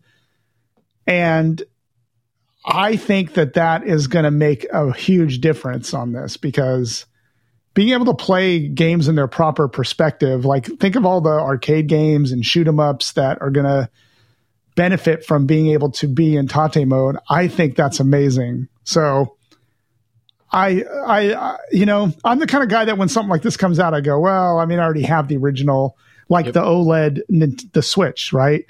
Yeah. It's beautiful. The OLED Switch is gorgeous, but I can't justify paying for it when my other Switch works fine. I don't use it in handheld mode much, so it's like I'm probably not going to bite on that. But man, this is a whole different ball of wax. This looks really, really cool, and it's not that expensive either. Yeah, and so it's a lot more sleek looking than the original, which is kind of a chunky toy kind of looking design. I actually really like the original, but buttons are a little smaller. Almost looks like a small Switch, if you will. And then, it's got an additional A and B button right under the D-pad so that when you turn it in Tate mode, you've got A and B. I don't think those would be used for anything else except for Tate mode, which is fine. Yeah. Assuming that it plays all the games that the rest of the Evercade line can. I'm hoping that the Tate mode is something, because they can retroactively put that into an update. Yes. Hoping that we can use Tate mode on the what do you call it? The Versus. Mm-hmm. The console. That would be awesome. Because I've got my rotating screen and stuff, and I'd love to do that. I don't think I'm going to bite on this one. One of the reasons I bought the original one was it was a handheld with some games for like $80. Yeah. This one is, I think, where is it? They showed the price on here somewhere. I saw it. I think it might be $149. I think it was closer to the top. There it is. There it is. Yep. From $129.99. Yeah. No, $129.99. That's in pounds. Oh. Dollars, it's $149.99 and euros.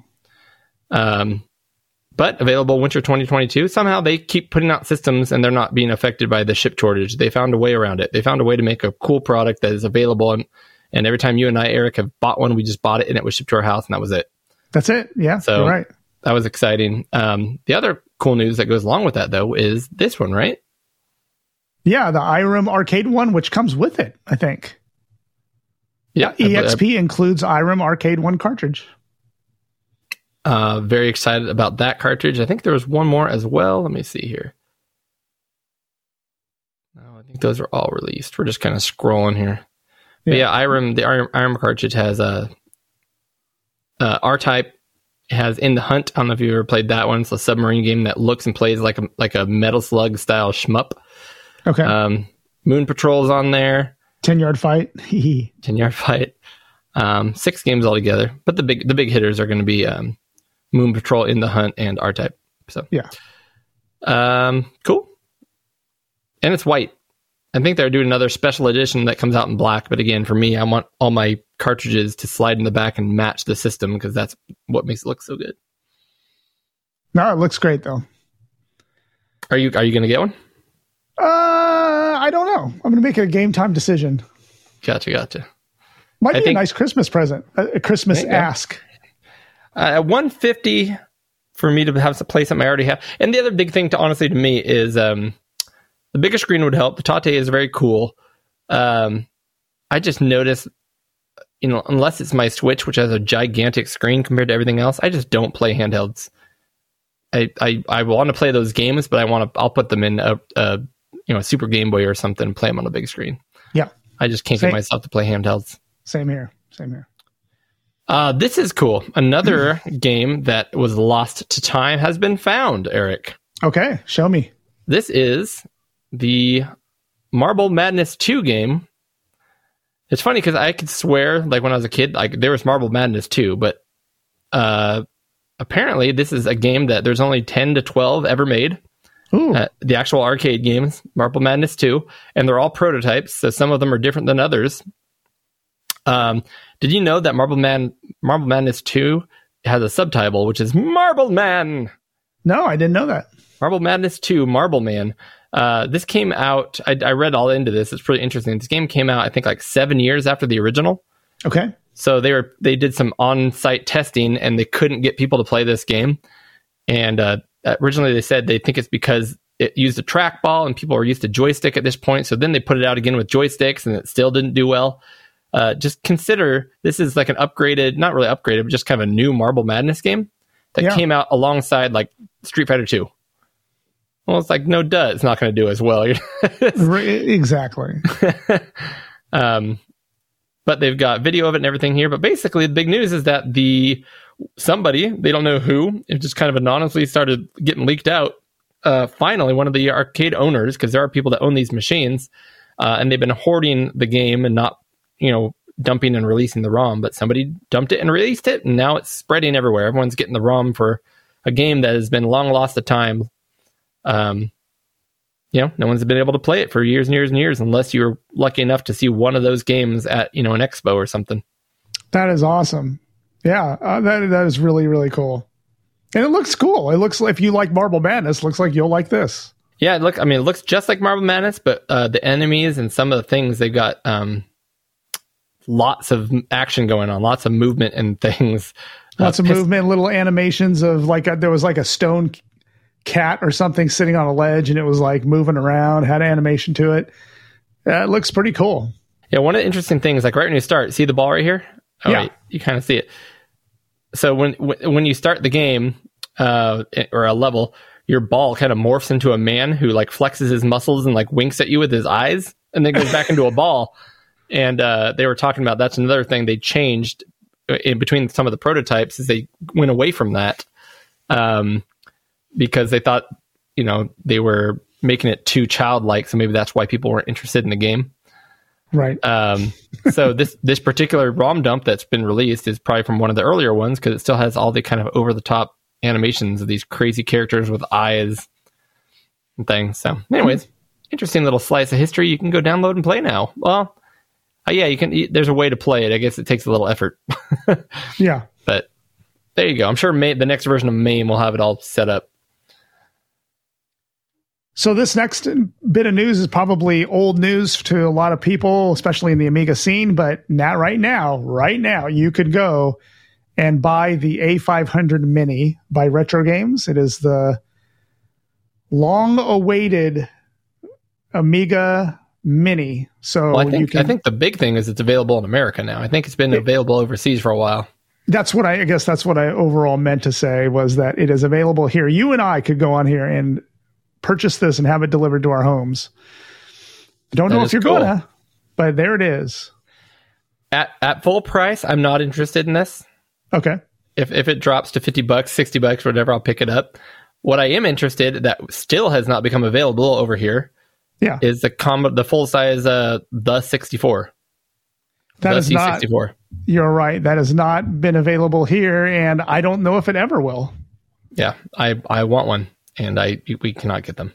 We might need to get our brother Tim. Brother Tim, if you can grab a couple of those and bring them on over. Because I would love to have one of those too. Just as even a novelty thing, even if I didn't use it, a modern Commodore 64 full size that was sold in any way. Yeah. In 2021 or 22. I mean, to me, that blows my mind in general. I would love to have that just because the C64 is the most, it means the most to me as a retro machine since it's what I grew up with. So I would love to have a recreation of that. That'd be so cool. And the built-in software also has a VIC-20 mode too. So you could bring it up as a VIC-20. So anyways, it's A500 Mini. If no one knows what that is, it is a small mini recreation kind of reimagining of the original Amiga A500 computer with 25 classic Amiga games built in, completely non-working keyboard because it's tiny. Even if it was working, you couldn't actually use it anyways. I guess you can get like a toothpick and like poke at the buttons. Now, what is cool with this and what might bring me over the edge, which I kind of forgot about until I looked at it now, it does include, and a lot of people are excited, it includes an original looking, a little bit smaller, I guess, Amiga tank mouse. Correct. With the two buttons, but it's USB. Yep. And then it includes kind of a smaller recreation of it says the A500 on it, but it's like the CD32 controller, that kind of bizarre horseshoe-shaped controller that came with the CD32. That's right.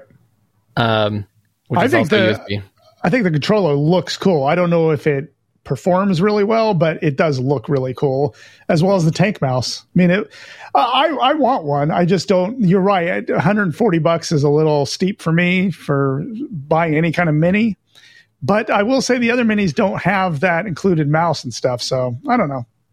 I'm up in the air about it. I'm thinking 80. When it hits 80, I'll get one. Yeah, I might be right there with you. We'll see. Yeah. But I love that it's being made. Yep. You get to be Tim this time. Okay, I will be Tim. So there is a new VIC-20 game, Get the Diamonds 2. Get more diamonds.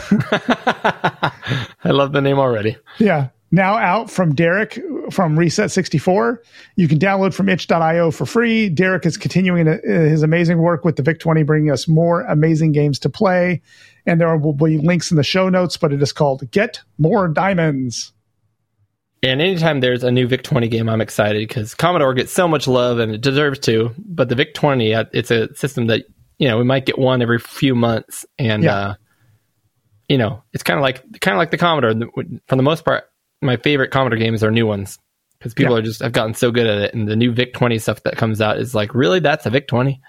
That's amazing. And VIC-20 is the first computer I ever owned. So it's got a lot of very good history for me. So I'm definitely going to check this one out. I think the game looks really cool. Cool little platform. It looks like a flip screen, single screen platformer where the goal would be to get the diamonds. Get the diamonds. And avoid the moving, flapping things, which are typically always bats. And sure enough, there's bats in this one. But you're jumping on trees, climbing ropes, and getting diamonds. Yep. So I'm going to try this one out this week, probably for sure. This is a fun one. Eric, so I was a huge Duke Nukem fan. I enjoyed the original platform in Duke Nukem's, but I'm talking, of course, about Duke Nukem 3D. Yeah. Played a ton of it. And there was this whole to-do, as many retro gamers know, about a new Duke Nukem coming out sometime. A few years after they released some of the expansion packs for Duke Nukem 3D, they're like, all right, and this would have been like the late 90s, 97, 98. All right, we're working on the next generation Duke Nukem. It's going to be amazing. It's called Duke Nukem Forever, right? Right. And they were talking about it for years and years. I think it went 15 years. The story goes that they kept having different development teams make it, and they had to redo it. It wasn't good enough, or they changed things. And then the technology changed. The new consoles came out, and then they had to make a whole new game because that was already outdated. And they did it like 3 times. It took 15 years for them to come out with a new Duke Nukem Forever. And it came out, and it was apparently terrible. I still have not played it, but it got such bad reviews. Oh, no. Oh, you never heard the story, huh? I've heard the story. I've never played it, and I wasn't... Duke Nukem 3D would have been a game I really liked, but for some reason, I passed that whole franchise. I never played a Duke Nukem game. Gotcha. Well, Duke Nukem 3D, I think there's really only one, and then there's a bunch of, kind of like level packs. Okay. Okay. Nonetheless, somebody leaked or found some source code to the partially finished 2001 version of Duke Nukem Forever, one of the ones that was scrapped.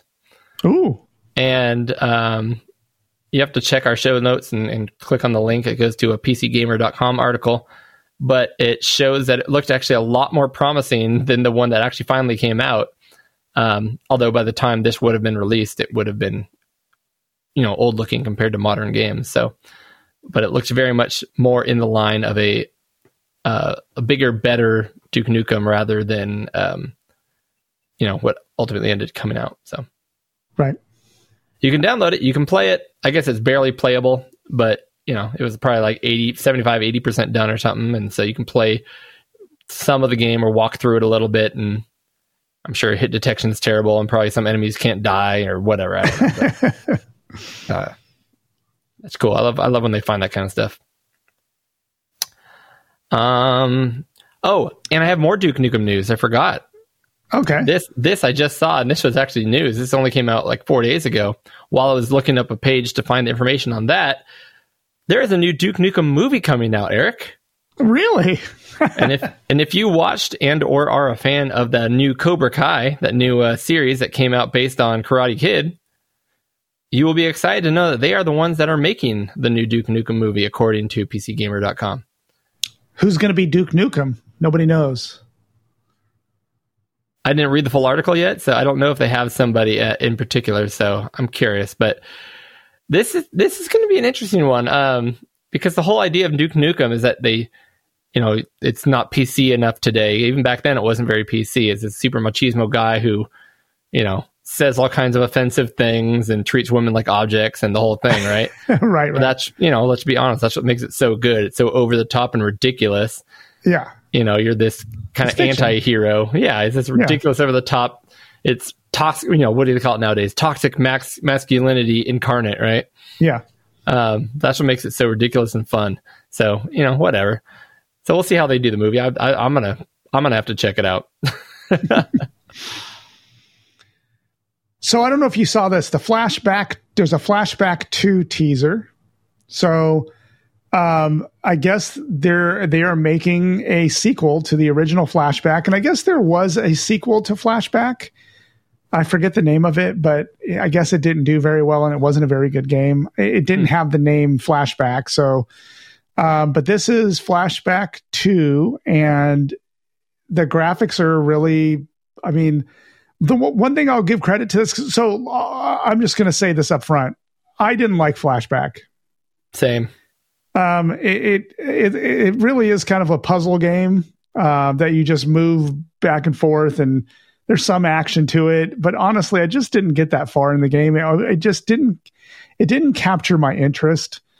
This one's going to have a lot of different game modes and the graphics are updated. So I'm going to wait and see because this is just a teaser, but it's not really, the reason I put this in the news is, it's not for me, but I know a lot of people that loved Flashback. So I've heard great things from people. I'm in the same boat. And what it is, it falls in the same boat as Prince of Persia. Mm-hmm. It falls in the same boat as, what's that one? Oh, Impossible Mission. No, I actually like Impossible Mission, but I know what you're saying. I know where you're going with that. What's the one where you start and then the beast is coming after you and you gotta... Altered Beast? I can't think of the name of it right now. Anyways, it's these rotoscoped where they try to be super, like the motion has to look super realistic. Mm-hmm. In order to do that, they had a ton of frames of animation. And so when you pressed right, you didn't go right. You started your animation right. Yeah. And you had to everything was like this super laggy feeling, even though it was not necessarily laggy. It was probably more true to real life, but it was like timing and like, if I let go here, he'll stop running and hopefully he'll stop before he falls off the edge. And it's kind of this whole, you got to keep trying it over and over again until you figure out exactly where you're going to end up. I don't know how to describe it. It's slow and plodding and kind of hard to control. Yeah. So. And I just did not like, I mean, every time I'd hear a podcast about Flashback, and I do this a lot with a lot of different games. Yeah. Like I hear a podcast, I get excited for it. I'm like, oh man, I remember giving that a shot. I didn't like it, but I must be missing something. And then I go back and I play it and I still don't like it. Yep. And that's Flashback for me. Every time I hear someone talking about it and raving about it, I'm like, oh, I gotta be missing something, but I'm not. So you grab a ledge and start pulling yourself up. And right when you get to the point where you can move your character again, you get shot. Yeah. Yeah. Cool. Sorry, I'm a downer to Flashback. Hey, but Flashback 2. Flashback 2. I wanted to talk about this real quick.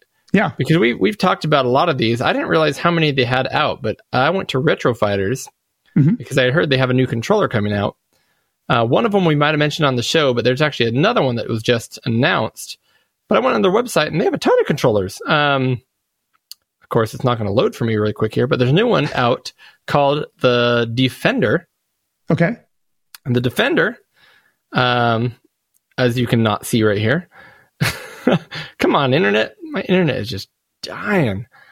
It is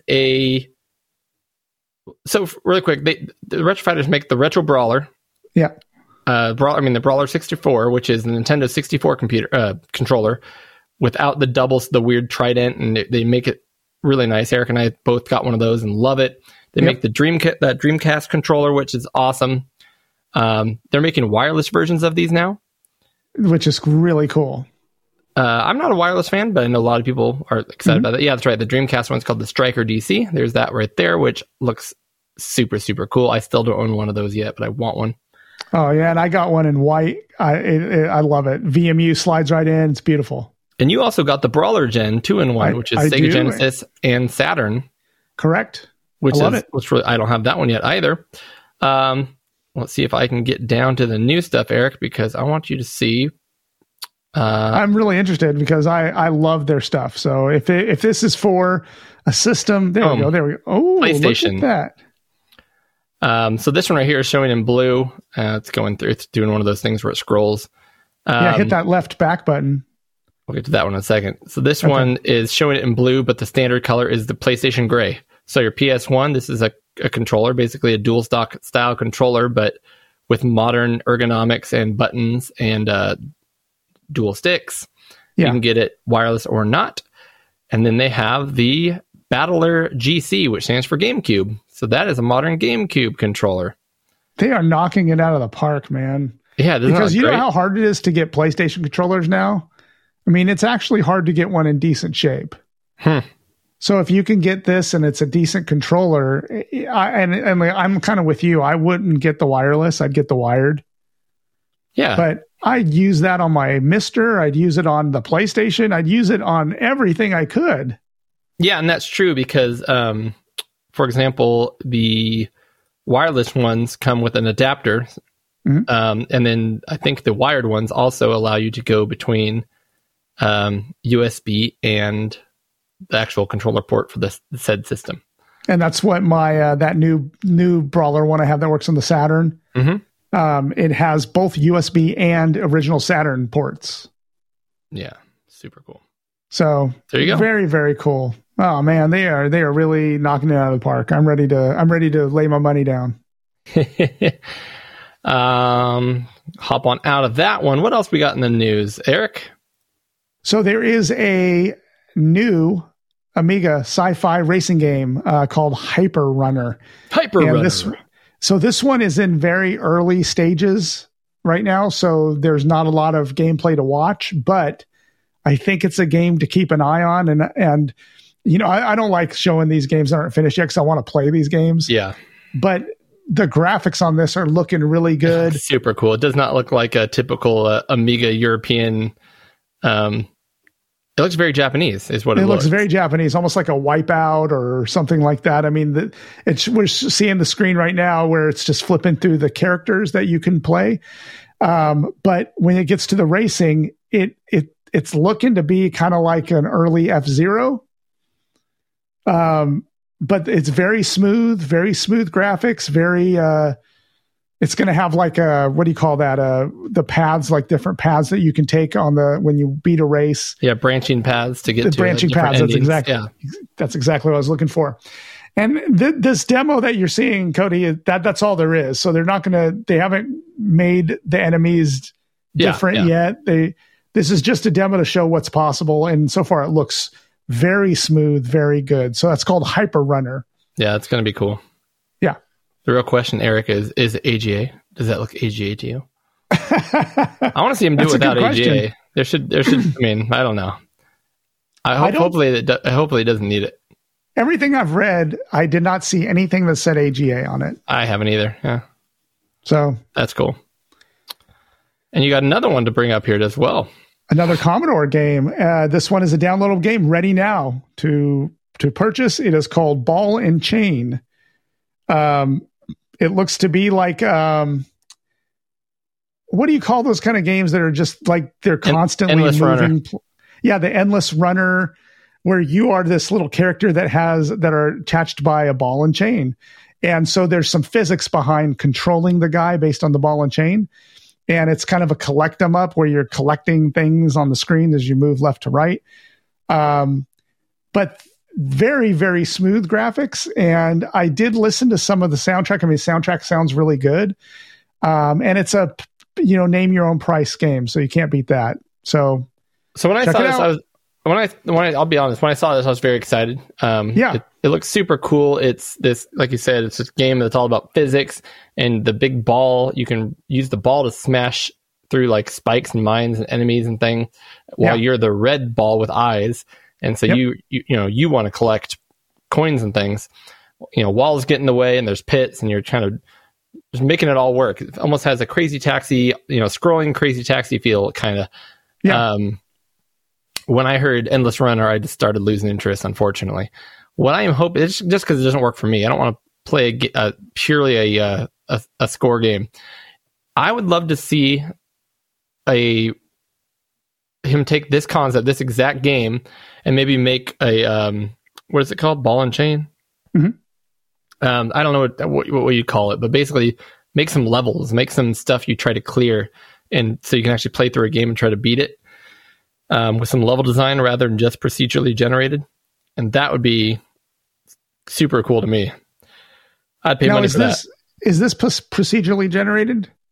I don't know. Because I thought this might be levels. I mean, if you go up to the top, I think there's a description of it. Well, if it's an endless runner, but just by its nature has to be procedurally generated to be endless. Well, I guess you're right. Maybe it's not.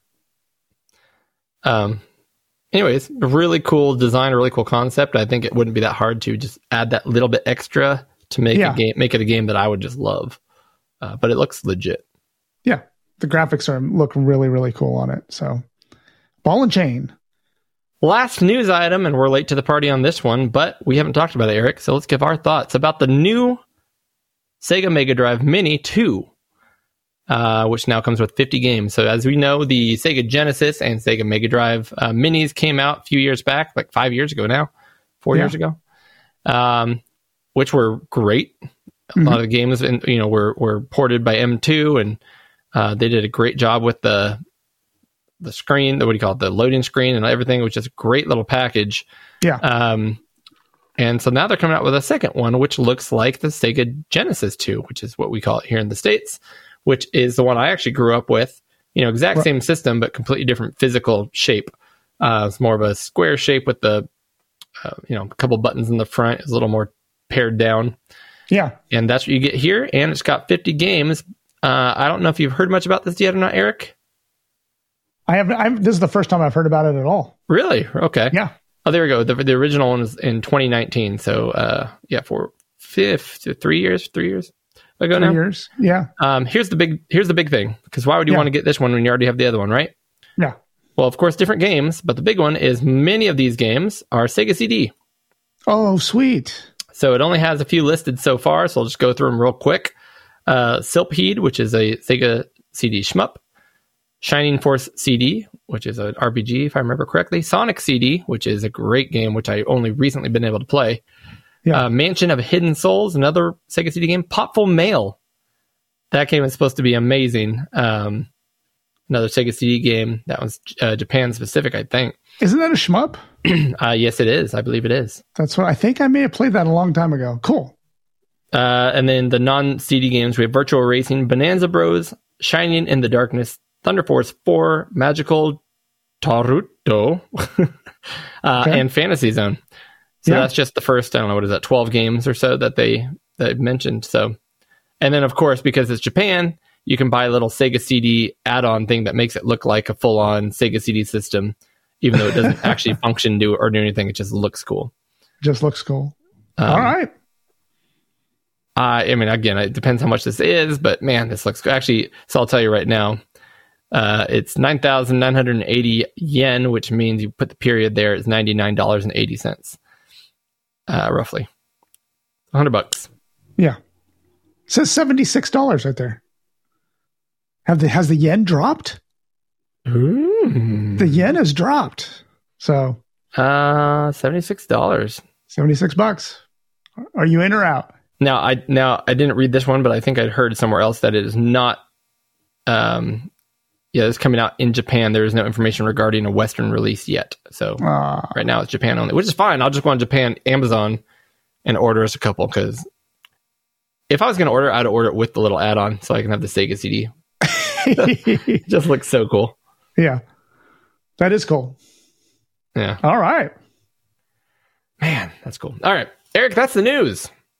That is the news. One last bit of news, kind of, that I wanted to point out, Eric, is you guys can go to our YouTube channel and ask to subscribe and ring bells and push buttons and do all those things I don't understand, but apparently you do them on YouTube. But if you go to YouTube, go to youtube.com/Pixel Gaiden. So you can go to our Pixel Gaiden YouTube page, and you can look at the video that Tim released, which has just destroyed all the videos that we've ever released, Eric. Yeah, that's why Tim's a keeper. That handsome devil. So I have one video I did on the Commodore that was, probably 10 times bigger than any of the other videos we had put up. But it took 8 months to get there, and in 1 month, Tim already blew past that. So excellent. His video he released for how to mod your PS Vita and make it a jailbroken emulation monster. Not to mention you can play all the other games. People are loving it, and keep making videos, Tim. Keep making videos. Well done. They're awesome. Eric, I think we need to crack open our second beer of the night and hop on into our 6 good games. What do you think about that? That would be great. All right, so let's grab our brewskis. I'm going to have to go grab a bottle opener, so You jibba jabba with the peoples. I'm gonna do a little jibber jabber. I can do that. I'll be right back. I can't remember a time when Eric didn't have a bottle opener at the ready. I'm kind of disappointed and shocked. I'll talk a little bit about the beer I have in front of me. As we already mentioned, Eric was just drinking a Salty Crew, which is from Coronado Brewing Company. I was actually down there with my wife, Ben, and kids about a month and a half ago down in Coronado. We actually just stayed in Coronado on the island there down by San Diego, chilling on the beach and staying at a hotel and just not doing anything, which was great.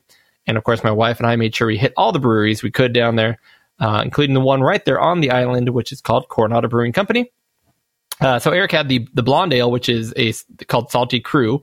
And the one I have here in front of me now is my favorite beer I found while I was down there. I had not had it until I went down there.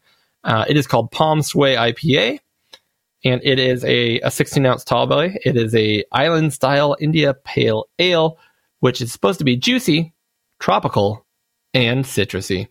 We're looking at 6.5% alcohol by volume on this bad boy, and breaking the fourth wall. I've already drinking this thing. I already told you I love it. So kind of a cheating going to a beer that I already love and enjoy. But that's what I'm rocking right now. Eric is down in his kitchen or something, presumably trying to find a bottle opener, and leave me here to talk to you guys as if I have something more to say. I have not finished the rest of my Grass Valley Brewing Company beer, so I'm going to sip on that real quick. And Eric enters the room. Eric, I'm a little disappointed. You didn't have a bottle opener on you? I didn't. I usually shove one in my cooler bag, but I didn't today. Fail. So I just told everybody about the other Coronado Brewing Company beer I have with me, which is the Palm Sway IPA, Eric. Okay. I don't know if you're familiar with that one. Okay. I am not familiar with it, but it looks like a cool can. It is juicy, tropical, and citrusy. It is an IPA, and I've had it before, and I love it, so I'm kind of cheating, but... Well, I am too. Okay. So I'm doing a retro rewind beer, which means that I'm doing one we've had before, but in very early episodes. Oh, I already know what it is. I can see it. Downtown Brown by Lost Coast Brewing. Delicious. Is that Lost Coast? Yeah, Lost Coast Brewing. They also make it's great one of my white favorites. My local store stopped carrying it, so I haven't had it in a long time, and then I happened to be driving around, and I went by a Total Wine, and there it is. Bam. Downtown Brown, which I haven't had in a long time. So I'm going to pour me one out. That's in my top 10. I love Downtown Brown. Me too. We need to do a top 10. We've always avoided that, but we need to do some top 10s. Top 10s are fun. Top 10s are fun. That might be a fun one to do sometime in person, so we can each enjoy one. But drinking 10 beers, it's going to be one heck of a night. We can't talk about it unless we finish the beer while we're in person together. That's the rule. Yeah. Don't get me wrong, though. I'm down for it. Downtown Brown, I don't know if we need to rate these since we've already had them, but have you had yours on the show before? Not on the show. No, absolutely not. But this is becoming one of my go-tos. They also make Weekend Vibes. Yeah. That's I've had on the show. Yeah. I absolutely love that one. I think I still prefer Weekend Vibes, but this is different and newer. It's a little sweeter and a little more to take, as you put it, but it's juicy and it is tropical and it is citrusy, which is all things I like. So yeah, delightful. We both had Coronado beers today. So out of out of 33 Padres, sure. Coronado is that's in San Diego, right? Yes. It's technically separate from San Diego and outside of it, it's its own city, but yes. 33 Padres, huh? Out of 33 Padres, well, I got to give mine a solid 29. 29 out of 33. 29, okay. You like it. I'm trying to think of... Well, I love it. I'm trying to think of somebody who is famous from the Padres. Was Tony Gwynn on the Padres? I think he was. All right, I'm going to rate mine a Tony Gwynn. There we go. No, I really like this too. I think I'll join you. 29 out of 33 Padres. Perfect. Eric, it's time to talk about 6 good games. 6 good games. And again, the 6 good games we are talking about this month are modern indie titles, which I didn't completely stick to. So That's okay. More or less, I meant kind of like modern retro-inspired title kind of games. Yeah, I did try to keep mine small studios. So a couple of mine were made by literally like 2 people. That's awesome. But I am willing to hear anything you have to say about any game that you think fits into the indie title vibe. Vibe. There we go. We'll go with vibe. Yeah. Do you want to start?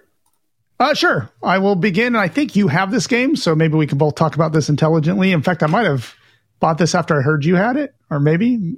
Do you have this game? You bought it before I did. Okay, perfect. So the first game I'm picking is Blazing Beaks. Forget. I guess that's a chicken noise. These are ducks, huh? The main character I play in here is a chicken. Oh, is it? Okay. Yeah, so there is a duck. There's all sorts of different birds, a parrot, bird, but this is a twin stick shooter, and it is on many platforms. You can do it on Steam, so it's PC. I think it's on Xbox. I think it's on. I play it all the time on Switch. It is by a company called AppLava, which I had a hard time finding any information on, but they are a 2-person studio in Lithuania. Okay. And it's made in the engine that it's used is called Game Maker, which is a very popular engine, kind of like a Unity thing. But Game Maker, people can tend to make a lot of really unique and cool games in Game Maker. This one right now, I looked on Steam. You can get it. It came out in 2019. You can get this game for $14.99, but I've seen this thing go on sale for much lower, so you can pick this up pretty cheaply. This is a twin stick shooter, which I have to admit, when I'm ready to relax and play a game, I love twin stick shooters. Mm-hmm. Oh man, I do. And this game is unique. So you start off, there's a unique twist to this game, which is why I find myself, I think this is the game I go to the most on the Switch when I want to relax and just turn my brain off and play a game.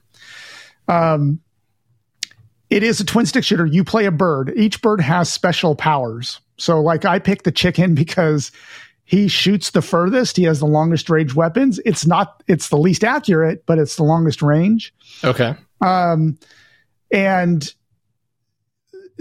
you unlock characters as you play through. So after you beat a boss or 2, you'll start unlocking characters, and there's new birds with that have different powers. The game is kind of like a roguelite, which means that you start off with very few hit points. And on your left trigger button, you have a power. And when you start off with the ability to roll, so you can roll fast, left or right, up, down, whatever. And then like most twin stick shooters, the right trigger is the fire button. You basically go around and you clear levels by shooting enemies, and if they touch you or they fire at you, you lose a hit point, and if you go to 0, you die.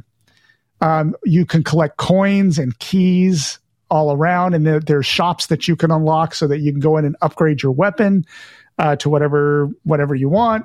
But the twist in this game, which makes it very unique, is that to upgrade the power that you have, which is rolling left and right, sometimes when you kill an enemy, he will drop an artifact. And you'll see it. The artifact has this it's pulsating, and it's got steam coming off of it. And they do a lot of different cool things to the animation. But when you go over and you hover over that artifact, it tells you the downside to picking it up. Artifacts have a negative attribute to them. So sometimes you'll pick one up and it'll say, okay, no more coins are going to be dropped by fallen enemies. So now you can't get money. Or it'll say, hey, you can't fire for 3 seconds after you spawn. And you can, every level or 2, you will find these artifacts, and it's up to you whether you pick them up or not. The benefit to picking them up is that when you go to the shop, you can upgrade the rolling power you have to these other very more powerful, powers that the left trigger maps to. So there is kind of this give and take. If you pick up an artifact, you're going to get a negative, and who knows when you're going to get to the next shop. So you're going to be carrying around this baggage until you can deliver these artifacts and get this upgraded. And usually, depending on how many artifacts you get, he'll give you a choice. So if you pick up 3 bad artifacts, he'll throw out 3 powers and you get to choose one of them.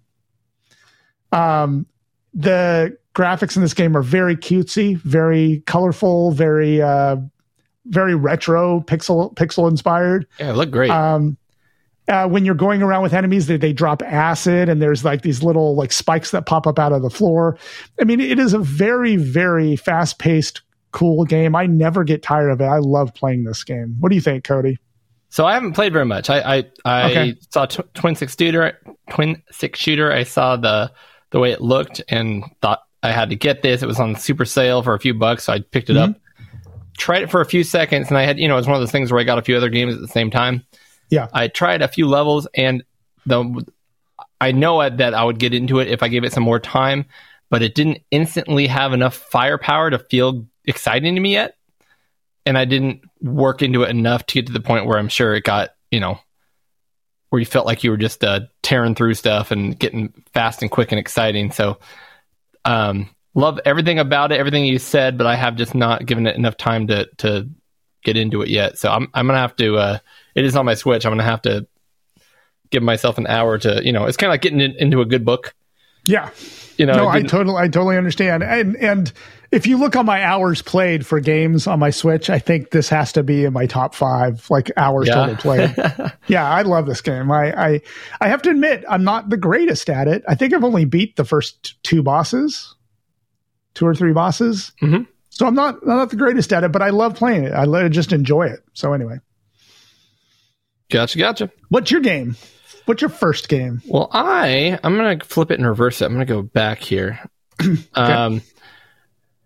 I had 2 that I needed to talk about, and I'll save those for later. And I was first of all, when I picked this topic, the idea was to pick something that you and I already play a lot of modern kind of retro-inspired indie games. So it was going to be easy to be like, hey, we'll just talk about some of the games we've been playing lately, since we'd like to play those anyways. Yeah. So this was kind of to help us because you were going to be gone for half the month in Hawaii and the whole thing. So I'm like, I'll just pick this topic. Well, I had a hard time finding my third game. Yeah. So I ended up going with an oldie but goodie, and this was back kind of when kind of smaller indie style games were kind of new. Yeah. And that would be the game Inside. You've heard of this, I'm assuming, right? I have never heard of this game. You know what? I take it back. I am going to go with shoot. See, I'm trying to decide now. You've heard of the game Limbo. That's what I was going to say. I Limbo. have heard. I definitely. I've never played it, but I've heard of it. Okay. So I'm going to go with Inside. Don't get me wrong. But in Limbo really quick, it's the same studio. So Limbo came out in 2010. So it was like highly praised. It's getting meta scores of like 9 out of 10, 4.5 out of 5, which is 9 out of 10. Puzzle platform game developed by an independent studio. That means indie. Playhead. And then originally published by Microsoft Game Studios for the Xbox 360 in 2010. And it was this cool game where it is just kind of like black and white, more or less. It's really grayscale. You can see like cool backgrounds, but the foreground is just these hard black shadows. If you've seen, you're like this little boy character with these white eyes. You just see his eyes, but you can't see anything else except his outline. And, everyone knows it for this huge, I'll show you the picture here, but this huge spider limb that comes out towards the beginning of the game. These spiders' legs that are reaching for you. And what I love about it, there's no, written story or anything you have to go through. By the way, it's only like $3. And the whole point of the game is just to go from left to right. And it's kind of a puzzle platformer in that you're like, how do I get past this obstacle? Well, I put a box here and maybe I jump on it here, but I can't reach there yet. So what do I do? Oh, I can run back part of the level and grab a weight and put it on this thing and then lift it up, or, it's one of those kind of things. But it's super dark, not just the way it looks, but then the kind of the subject matter where, like this, you get to this first level, you see this, and this is kind of giving away a little bit, but this spider leg, and it's like the first enemy you really run into. And you're like, oh, maybe I can just walk up to it. And it stabs you with its leg. It impales you. And like you bleed out and you flop over and die. And you're like, oh my gosh, what the heck just happened? And And that's when you realize whatever this world is that you're in, you know, things are out to get you. And it's actually kind of scary and creepy because you're just a cute little boy and you're just walking around and everything's, you know, just kind of like, where am I? Oh, I don't know what's going on. And like limbs can be broken and like terrible things happen to you. Anyways, that game was good. Inside, which is another puzzle platform adventure game, also developed by Playhead, but this time in 2016 for the PlayStation 4, Xbox One, and Windows. Also came out on the Switch eventually in 2018. It's called Inside, and it's very similar gameplay, but now, and it tells the coolest story. Let me go back here. So it's a similar type of game, but there's more colors going on at this point. Here we go. PS4 gameplay. I'm trying to get this up here for us. And I don't want to give anything away because the beauty of both these games is that you don't know what the story is, and you just are thrown into a situation where you're in both games you're kind of just a boy walking through the woods, and you start finding things and find your way forward in the level, again going from left to right. But the story kind of unfolds as you are playing the game. And what's cool about this game is it kind of focuses on you hiding a lot. So you don't fight anything, but like there's bad things out trying to get you, and you have to figure out like when they're coming near you, where you're going to hide or how you're going to hide, how you're going to stay in the shadows so they can't see you. So it's almost there's some stealth element to it. Yeah. And there's no words or anything. It's all just visual cues and what's going on, but you kind of learn what's happening in this world as you go from left to right on the screen. Creepy atmospheric. There's a lot more going on, a lot more visual effects and stuff in this particular game. And the amount of things I can see right here, how far the background is away, and there's people walking up on top of that hill, and he's swimming under the water so they can't see him right now. You'll learn if you don't swim under the water, they see you and send the dogs after you. It is just a cool vibe and simple gameplay, but intriguing, and tells a story without, again, force feeding you a story with a bunch of reading and cutscenes and that kind of stuff. Look at you're swimming, and you just came out the other side of this pond. There's dead pigs. You're like, why are there dead pigs? Yeah. And to find out, you just keep going right. And the graphics, I mean, the graphics are definitely an upgrade from Limbo. I mean, Limbo looks super cool, but yeah, they've got more detail and more stuff going on in this one. But yeah, they're both amazing. Play both of them, but Inside affected me. I'll put it that way. I'll have to check this out. Yeah, so good. There you go. Okay, that's probably one I'm going to look up, especially since it's on the Switch. Are we going to your PC pick next here? Yes, we are. So this is one of the first games I downloaded that was like an indie hit sensation. It's like the furthest one I can remember on the PC being like the hit, kind of like Limbo, what you're talking about. I remember that one when it came out. Everyone was like, this is by an indie studio and it's so big and awesome. This to me was the first one, and it's called Nuclear Throne. And this game I've only played ever on Steam, so on PC. It is by Vlambeer, which they've come out with a ton of games, and it kind of has a Commodore 64 connection because Vlambeer, they've done Super Crate Box and Luftrausers. Which have all had, I guess, called D-makes on the Commodore 64. Mm-hmm. So they kind of have this history, but they've made this game, and when I looked it up on Steam, it's $11.99, but you find this thing on sale all the time for dirt cheap. I have never heard of this game, Eric. You've never heard of Nuclear Throne? I've never heard of this game. Oh, my goodness. So, I again, it's a twin-stick shooter, because I love them. Is it, or is it a... Because it looks like, at least on PC, it looks like the mouse kind of directs it rather than... Yes, you can do that. I play it with an Xbox 360 controller on my PC. Okay. So I use twin stick, but you're absolutely right. And you just mentioned something I completely forgot. When I first started playing this game back in I think it was 20, God, I don't even remember. It was so long ago. I used a mouse and keyboard. Yeah. So you're totally right. You can use a mouse and keyboard, but nowadays I use the twin stick. Same kind of mapping as the other game, left and right. The twist in this game is that you have 2 weapon slots. You can hold up to 2 weapons. And so you want to make sure the weapon is in your hand when you find a weapon and you can switch out. Basically, your goal in this game is to sit on the nuclear throne. So when you beat all the levels, I think there's like 13 or 14 levels, if I remember right, you sit on the nuclear throne, you win the game. But I've never done that. But it is a twin stick shooters where you switch weapons. The ammo can be sparse in this game. So if you sit there and you just fire and fire and fire, you will run out of ammo and then have nothing to defend yourself with. Okay. There are kind of melee style weapons that you can pick up, like a bat or a screwdriver.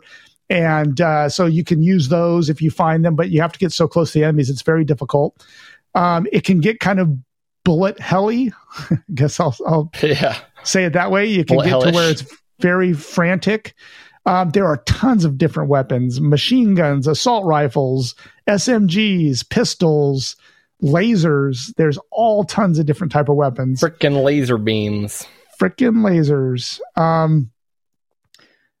One of the twists in this game is that when you beat a level, like it'll show it here in a minute. We're kind of watching this thing. When you go through those little title polls, that's when you level up and you get to pick a mutation.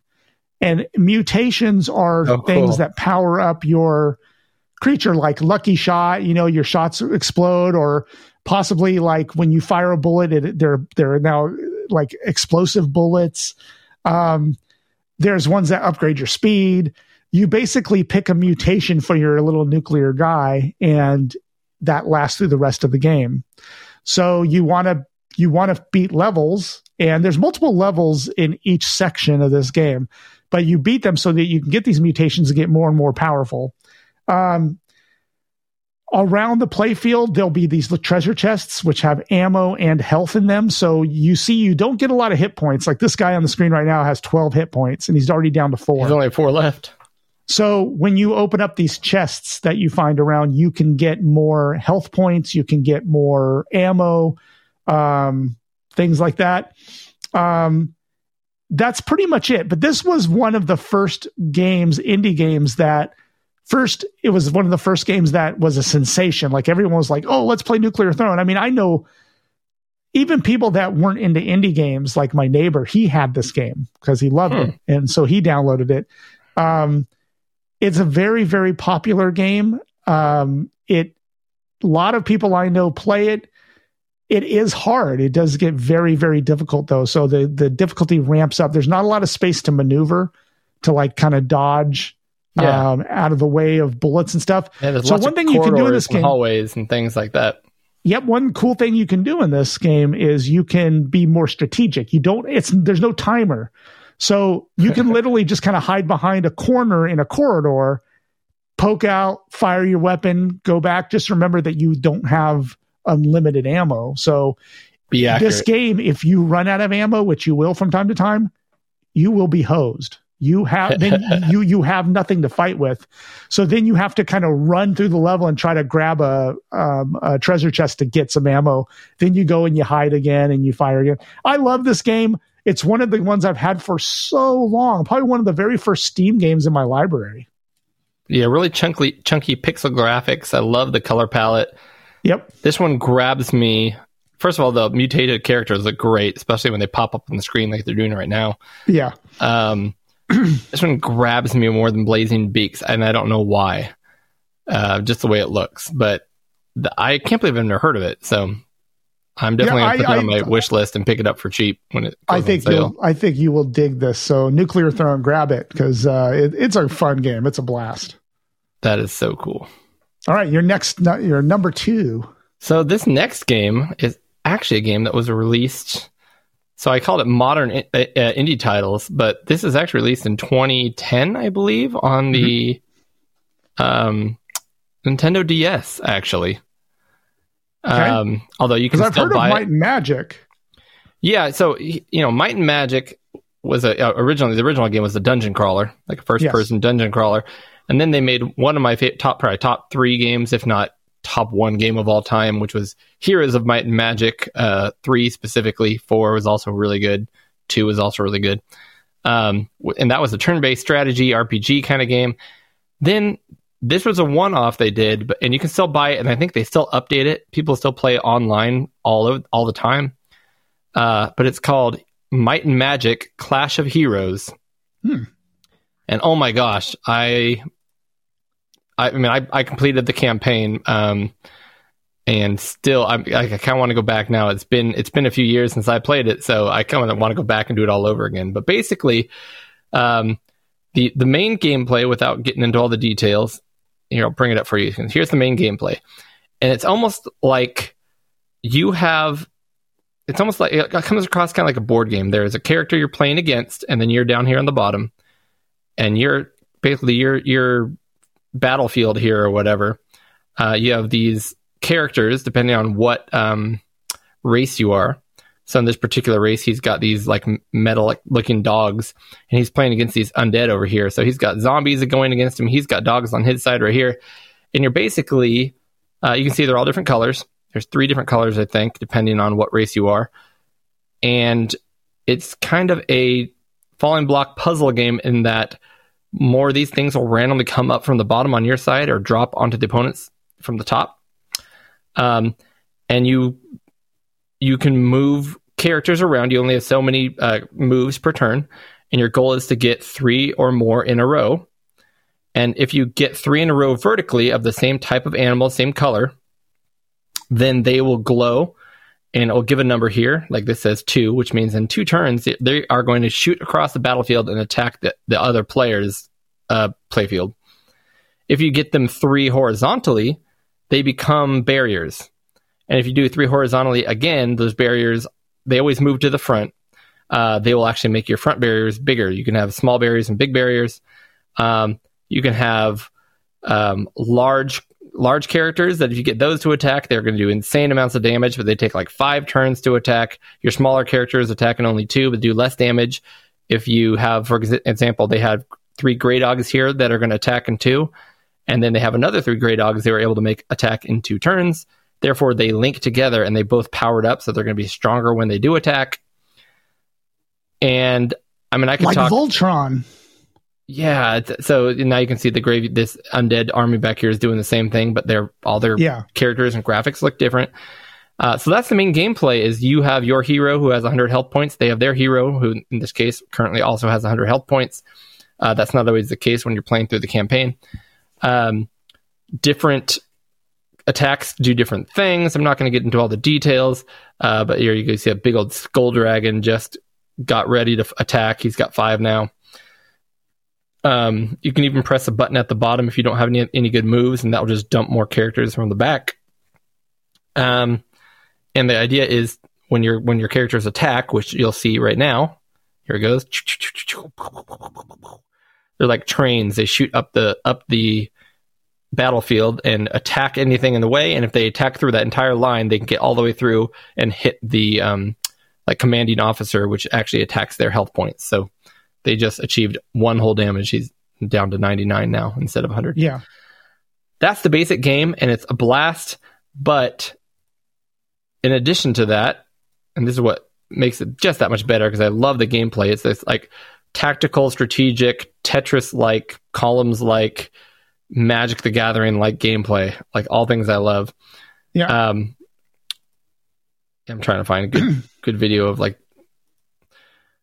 So you can actually kind of pick your loadout.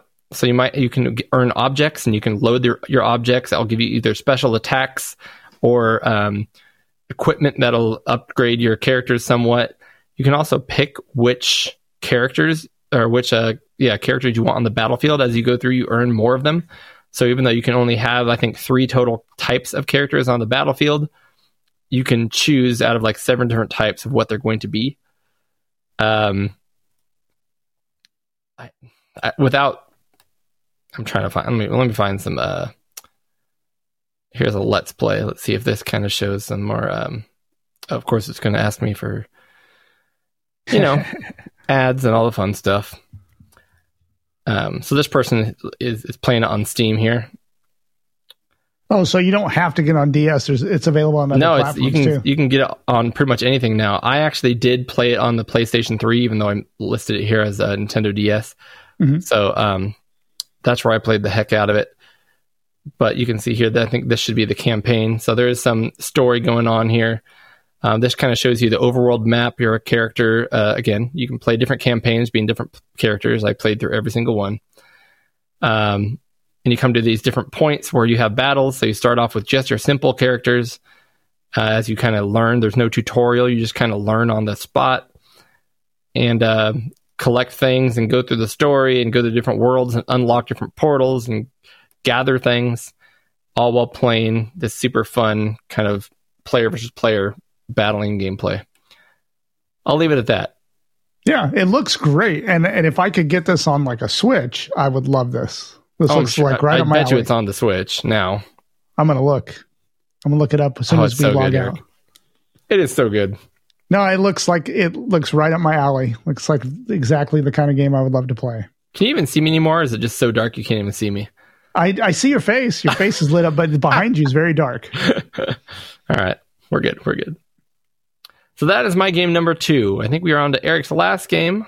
Yes, which I've mentioned briefly on the show before. You have.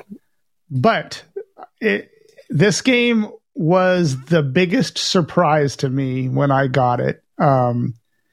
Because I heard it was kind of a clever, kind of niche kind of game. And I was like, okay, well, I'll give it a shot. What the heck? And then I got it, and I absolutely love this game. And it is because of many, many factors, not just gameplay. This game has one of the best soundtracks that I've heard in a game in the last couple of years. I mean, it's very fun and clever and very, very Japanese, if I could say, kind of jazz style. It is amazing. But one of the cool things, so I'll mention the game, Mon Amour.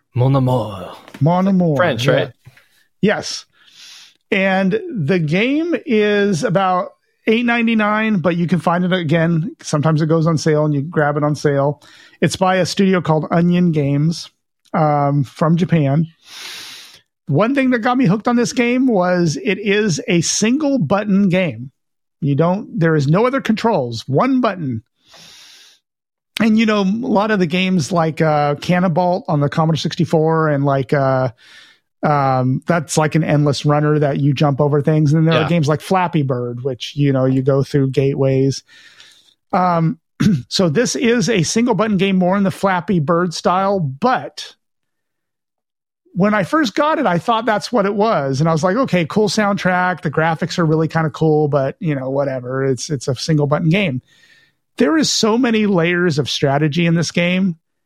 I love it. I absolutely love this game. So you're this little dude, and your goal is to get from one side of the screen to the other and to kiss the girl on the other side. And so it's very pastel colors, very kind of cool. Getting all the ladies. Yep. So you're just trying to get the ladies. So you're like this dude with a hat and mustache, and you're flying across. So the obstacles in your way there are buildings that start to encroach from the top and the bottom, and the buildings start to get longer and longer and come down. Well, I don't know if you quite. So he's literally just kind of flying through the air, and you have to keep tapping the button to keep him up. It's gravity's pulling him down. Correct. And he goes forward, at least at this point, very slow. So you're just kind of trying to, again, like you said, Flappy Bird. But it's key to note you're this little French dude with a big mustache just kind of floating through the air for some reason while spinning every time you hit the button. Correct. So you think, well, big deal. Fly across screen, kiss the girl, done. So here's the few things that get in your way. The buildings come down, and there are a few ways you can knock the buildings back. Sometimes these forks will pop down with fruit on them. You grab the fruit and it'll knock the buildings back down just close to that fork. Another thing is sometimes you'll get these fruits pop out like cherries and melons and apples and stuff. If there's a green fruit that if you get, an alarm starts to sound and you can just run into buildings and knock them out of the way. But as you go and you kiss the girl, this is the clever thing. There's a little dial that spins around the girl as you approach her. And if you approach her from more of the top, the arrow points down. So it's the opposite of when you touch the girl. And so what you're trying to do is shoot out these hearts. and it shoots out in the direction of the arrows. If you can make the arrows that you shoot out of the girl collide with the other hearts, they get bigger. As they get bigger, they get lots more points. So watch this. They shoot out and the hearts get bigger. You can get the hearts so big they take up half the screen. And when you do that, they're worth like 1,000,000 points. So the goal of the game really is to strategically kiss the girl in just the right direction. And she will shoot out her hearts to inflate the other hearts. That sounds silly and wild, but it is amazing.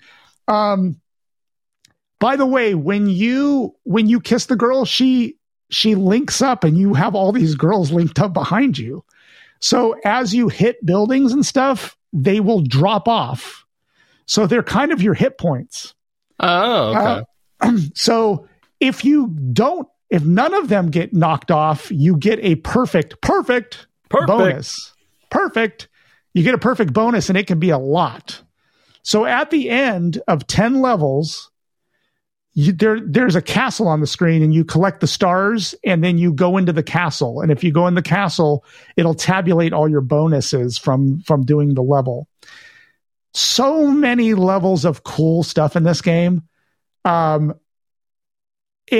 there is a global ranking. So right now I am ranked there's like, I don't know, 30, 40, 50,000. I'm ranked 590, which I think is pretty good. I think it's pretty good for me. But I've gotten to this guy on the screen right now is on level 4. I've gotten to I think level 60, I think. All right. I can't remember, but I've gotten pretty high up in the levels. I absolutely adore this game, and sometimes I have to take a break from it because I play it too much. Mon amour.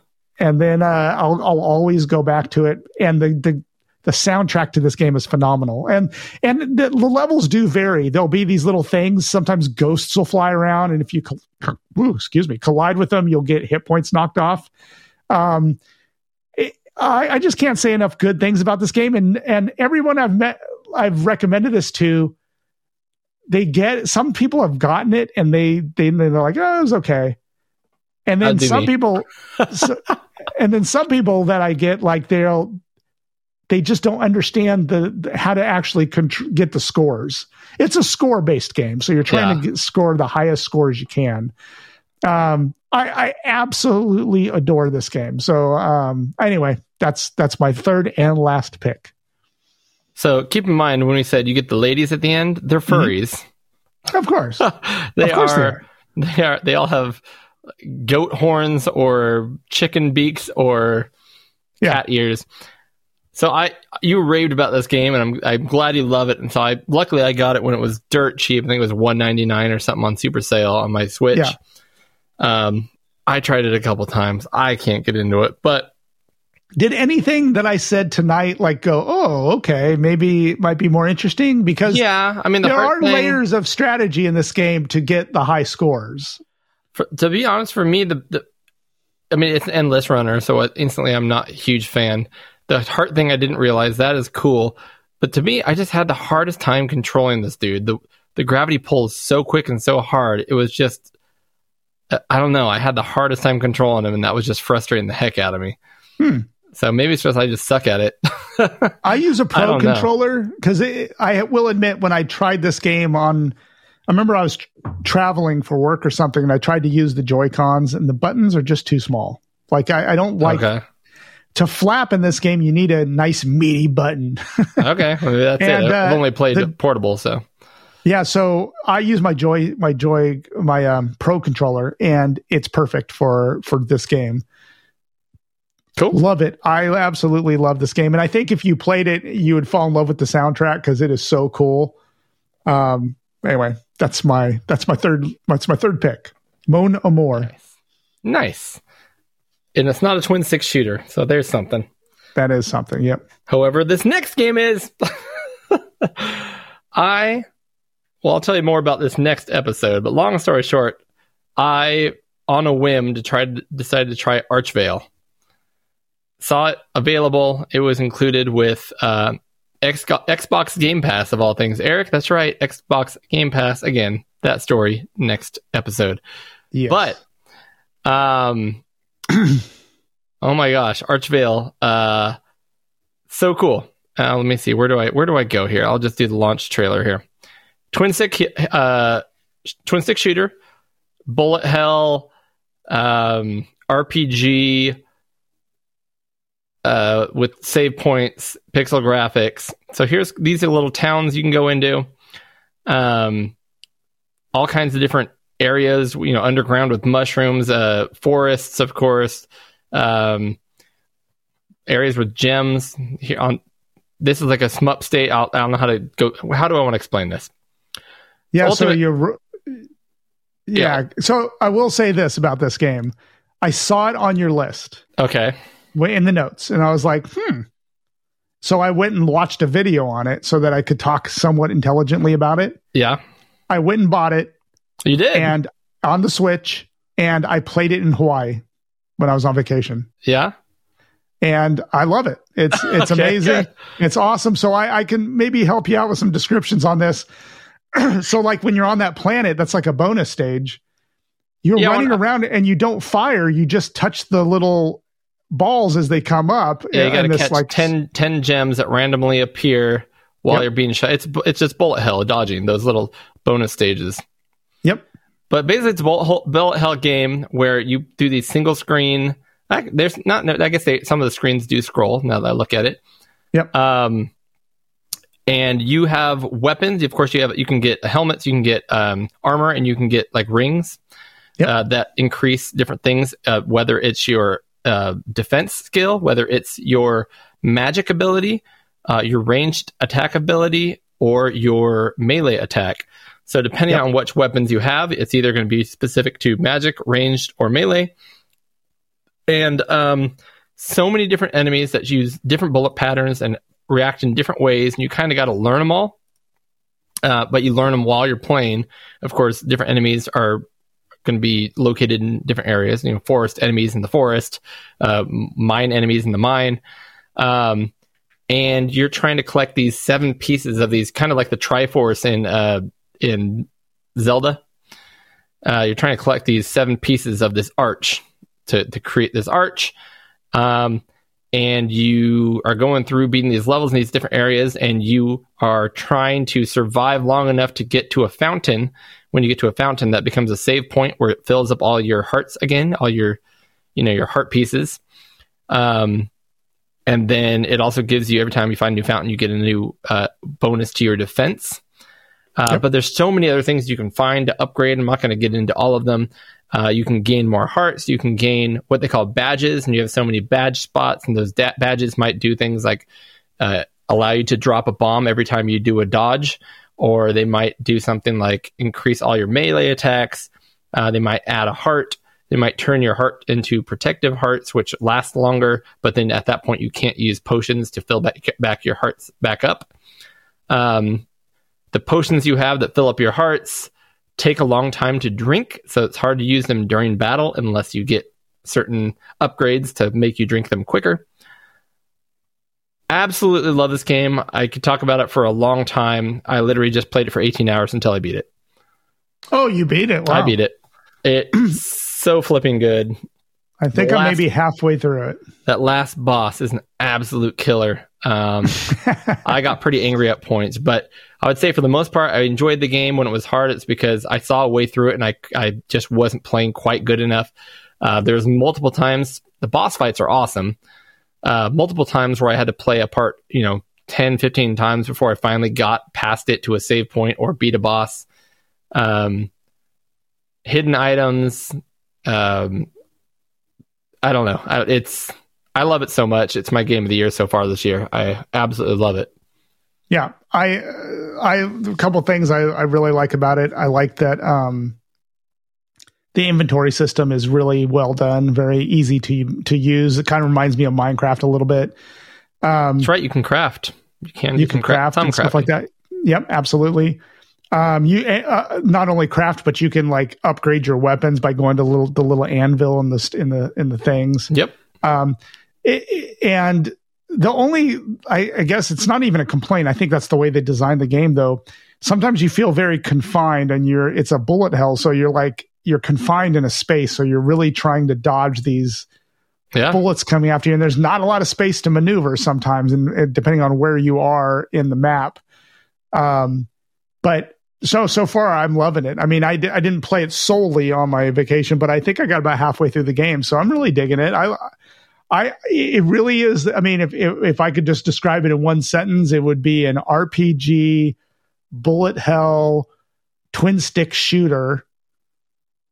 Yeah, I guess that's the majority of it. I mean, there's some other things thrown in there, but that's with crafting and and I think the difficulty level. I played it right on medium. The difficulty level is perfect. Yeah. If you're not challenging, if you're not really good at bullet or at shooters, do easy. I've heard easy still pretty difficult, so you'll still enjoy a good challenge. Medium was probably just perfect for me. If it was any harder, I'd probably rage quit over and over and over again.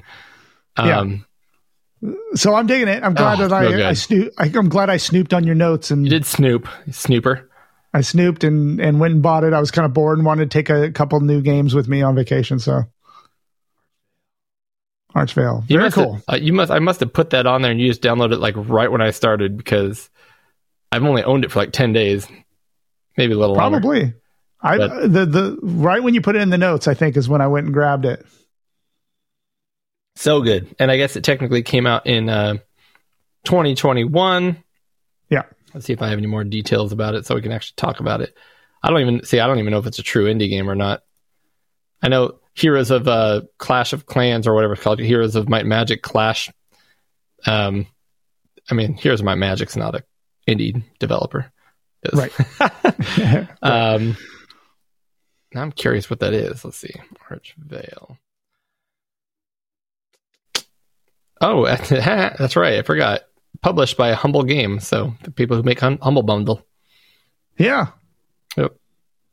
Yeah, it's got. It's a great game. I agree with you. It's a great game. Yep. And that is 6 good games. Yeah. 6 great games, maybe even. No, Monomore. I think all of them look really interesting to me. Yeah, I'm definitely going to try. I'll try Monomore and Blazing Beaks again. I think I need to give them some time. Nuclear Throne looks amazing. Yeah, you got to get Nuclear Throne. That's been a classic that I've played for many, many, many years. Like I said, one of the first games in my Steam library. Yeah, gotcha. Eric, that is an episode of Pixel Guide In. I'm looking forward to next episode with Tim. Tim will be joining us next episode, which will come out on June 30th. Again, we will be covering a battle of systems between some kind of brawler fighting games. We'll be doing a game show. We will be catching up as usual, and all kinds of shenanigans will ensue. We are excited to do it. We're excited to have you guys along for the ride. Make sure you check out our show sponsor, RetroRewind.ca. Give Frank some love. Buy some cool Commodore, Amiga, and 64 stuff, as well as some Tandy Coco stuff they have over there. Buy a shirt, great looking shirt. I keep seeing them everywhere. People loving these shirts. My wife approves. I've been able to wear it. Oh, that is awesome. Because I'm like I said, I'm wearing mine right now. But I ordered something from Retro Rewind yesterday, which I will be talking about on the next episode. Very cool, very cool. And I have some very cool updates as well. It was not a month as we've had recently in the past where nothing was able to get done. I got some gaming in, so I'm excited. Perfect. All right, guys. Well, we will check you guys out in 15 days or so. But until then, remember, it's dangerous to go alone.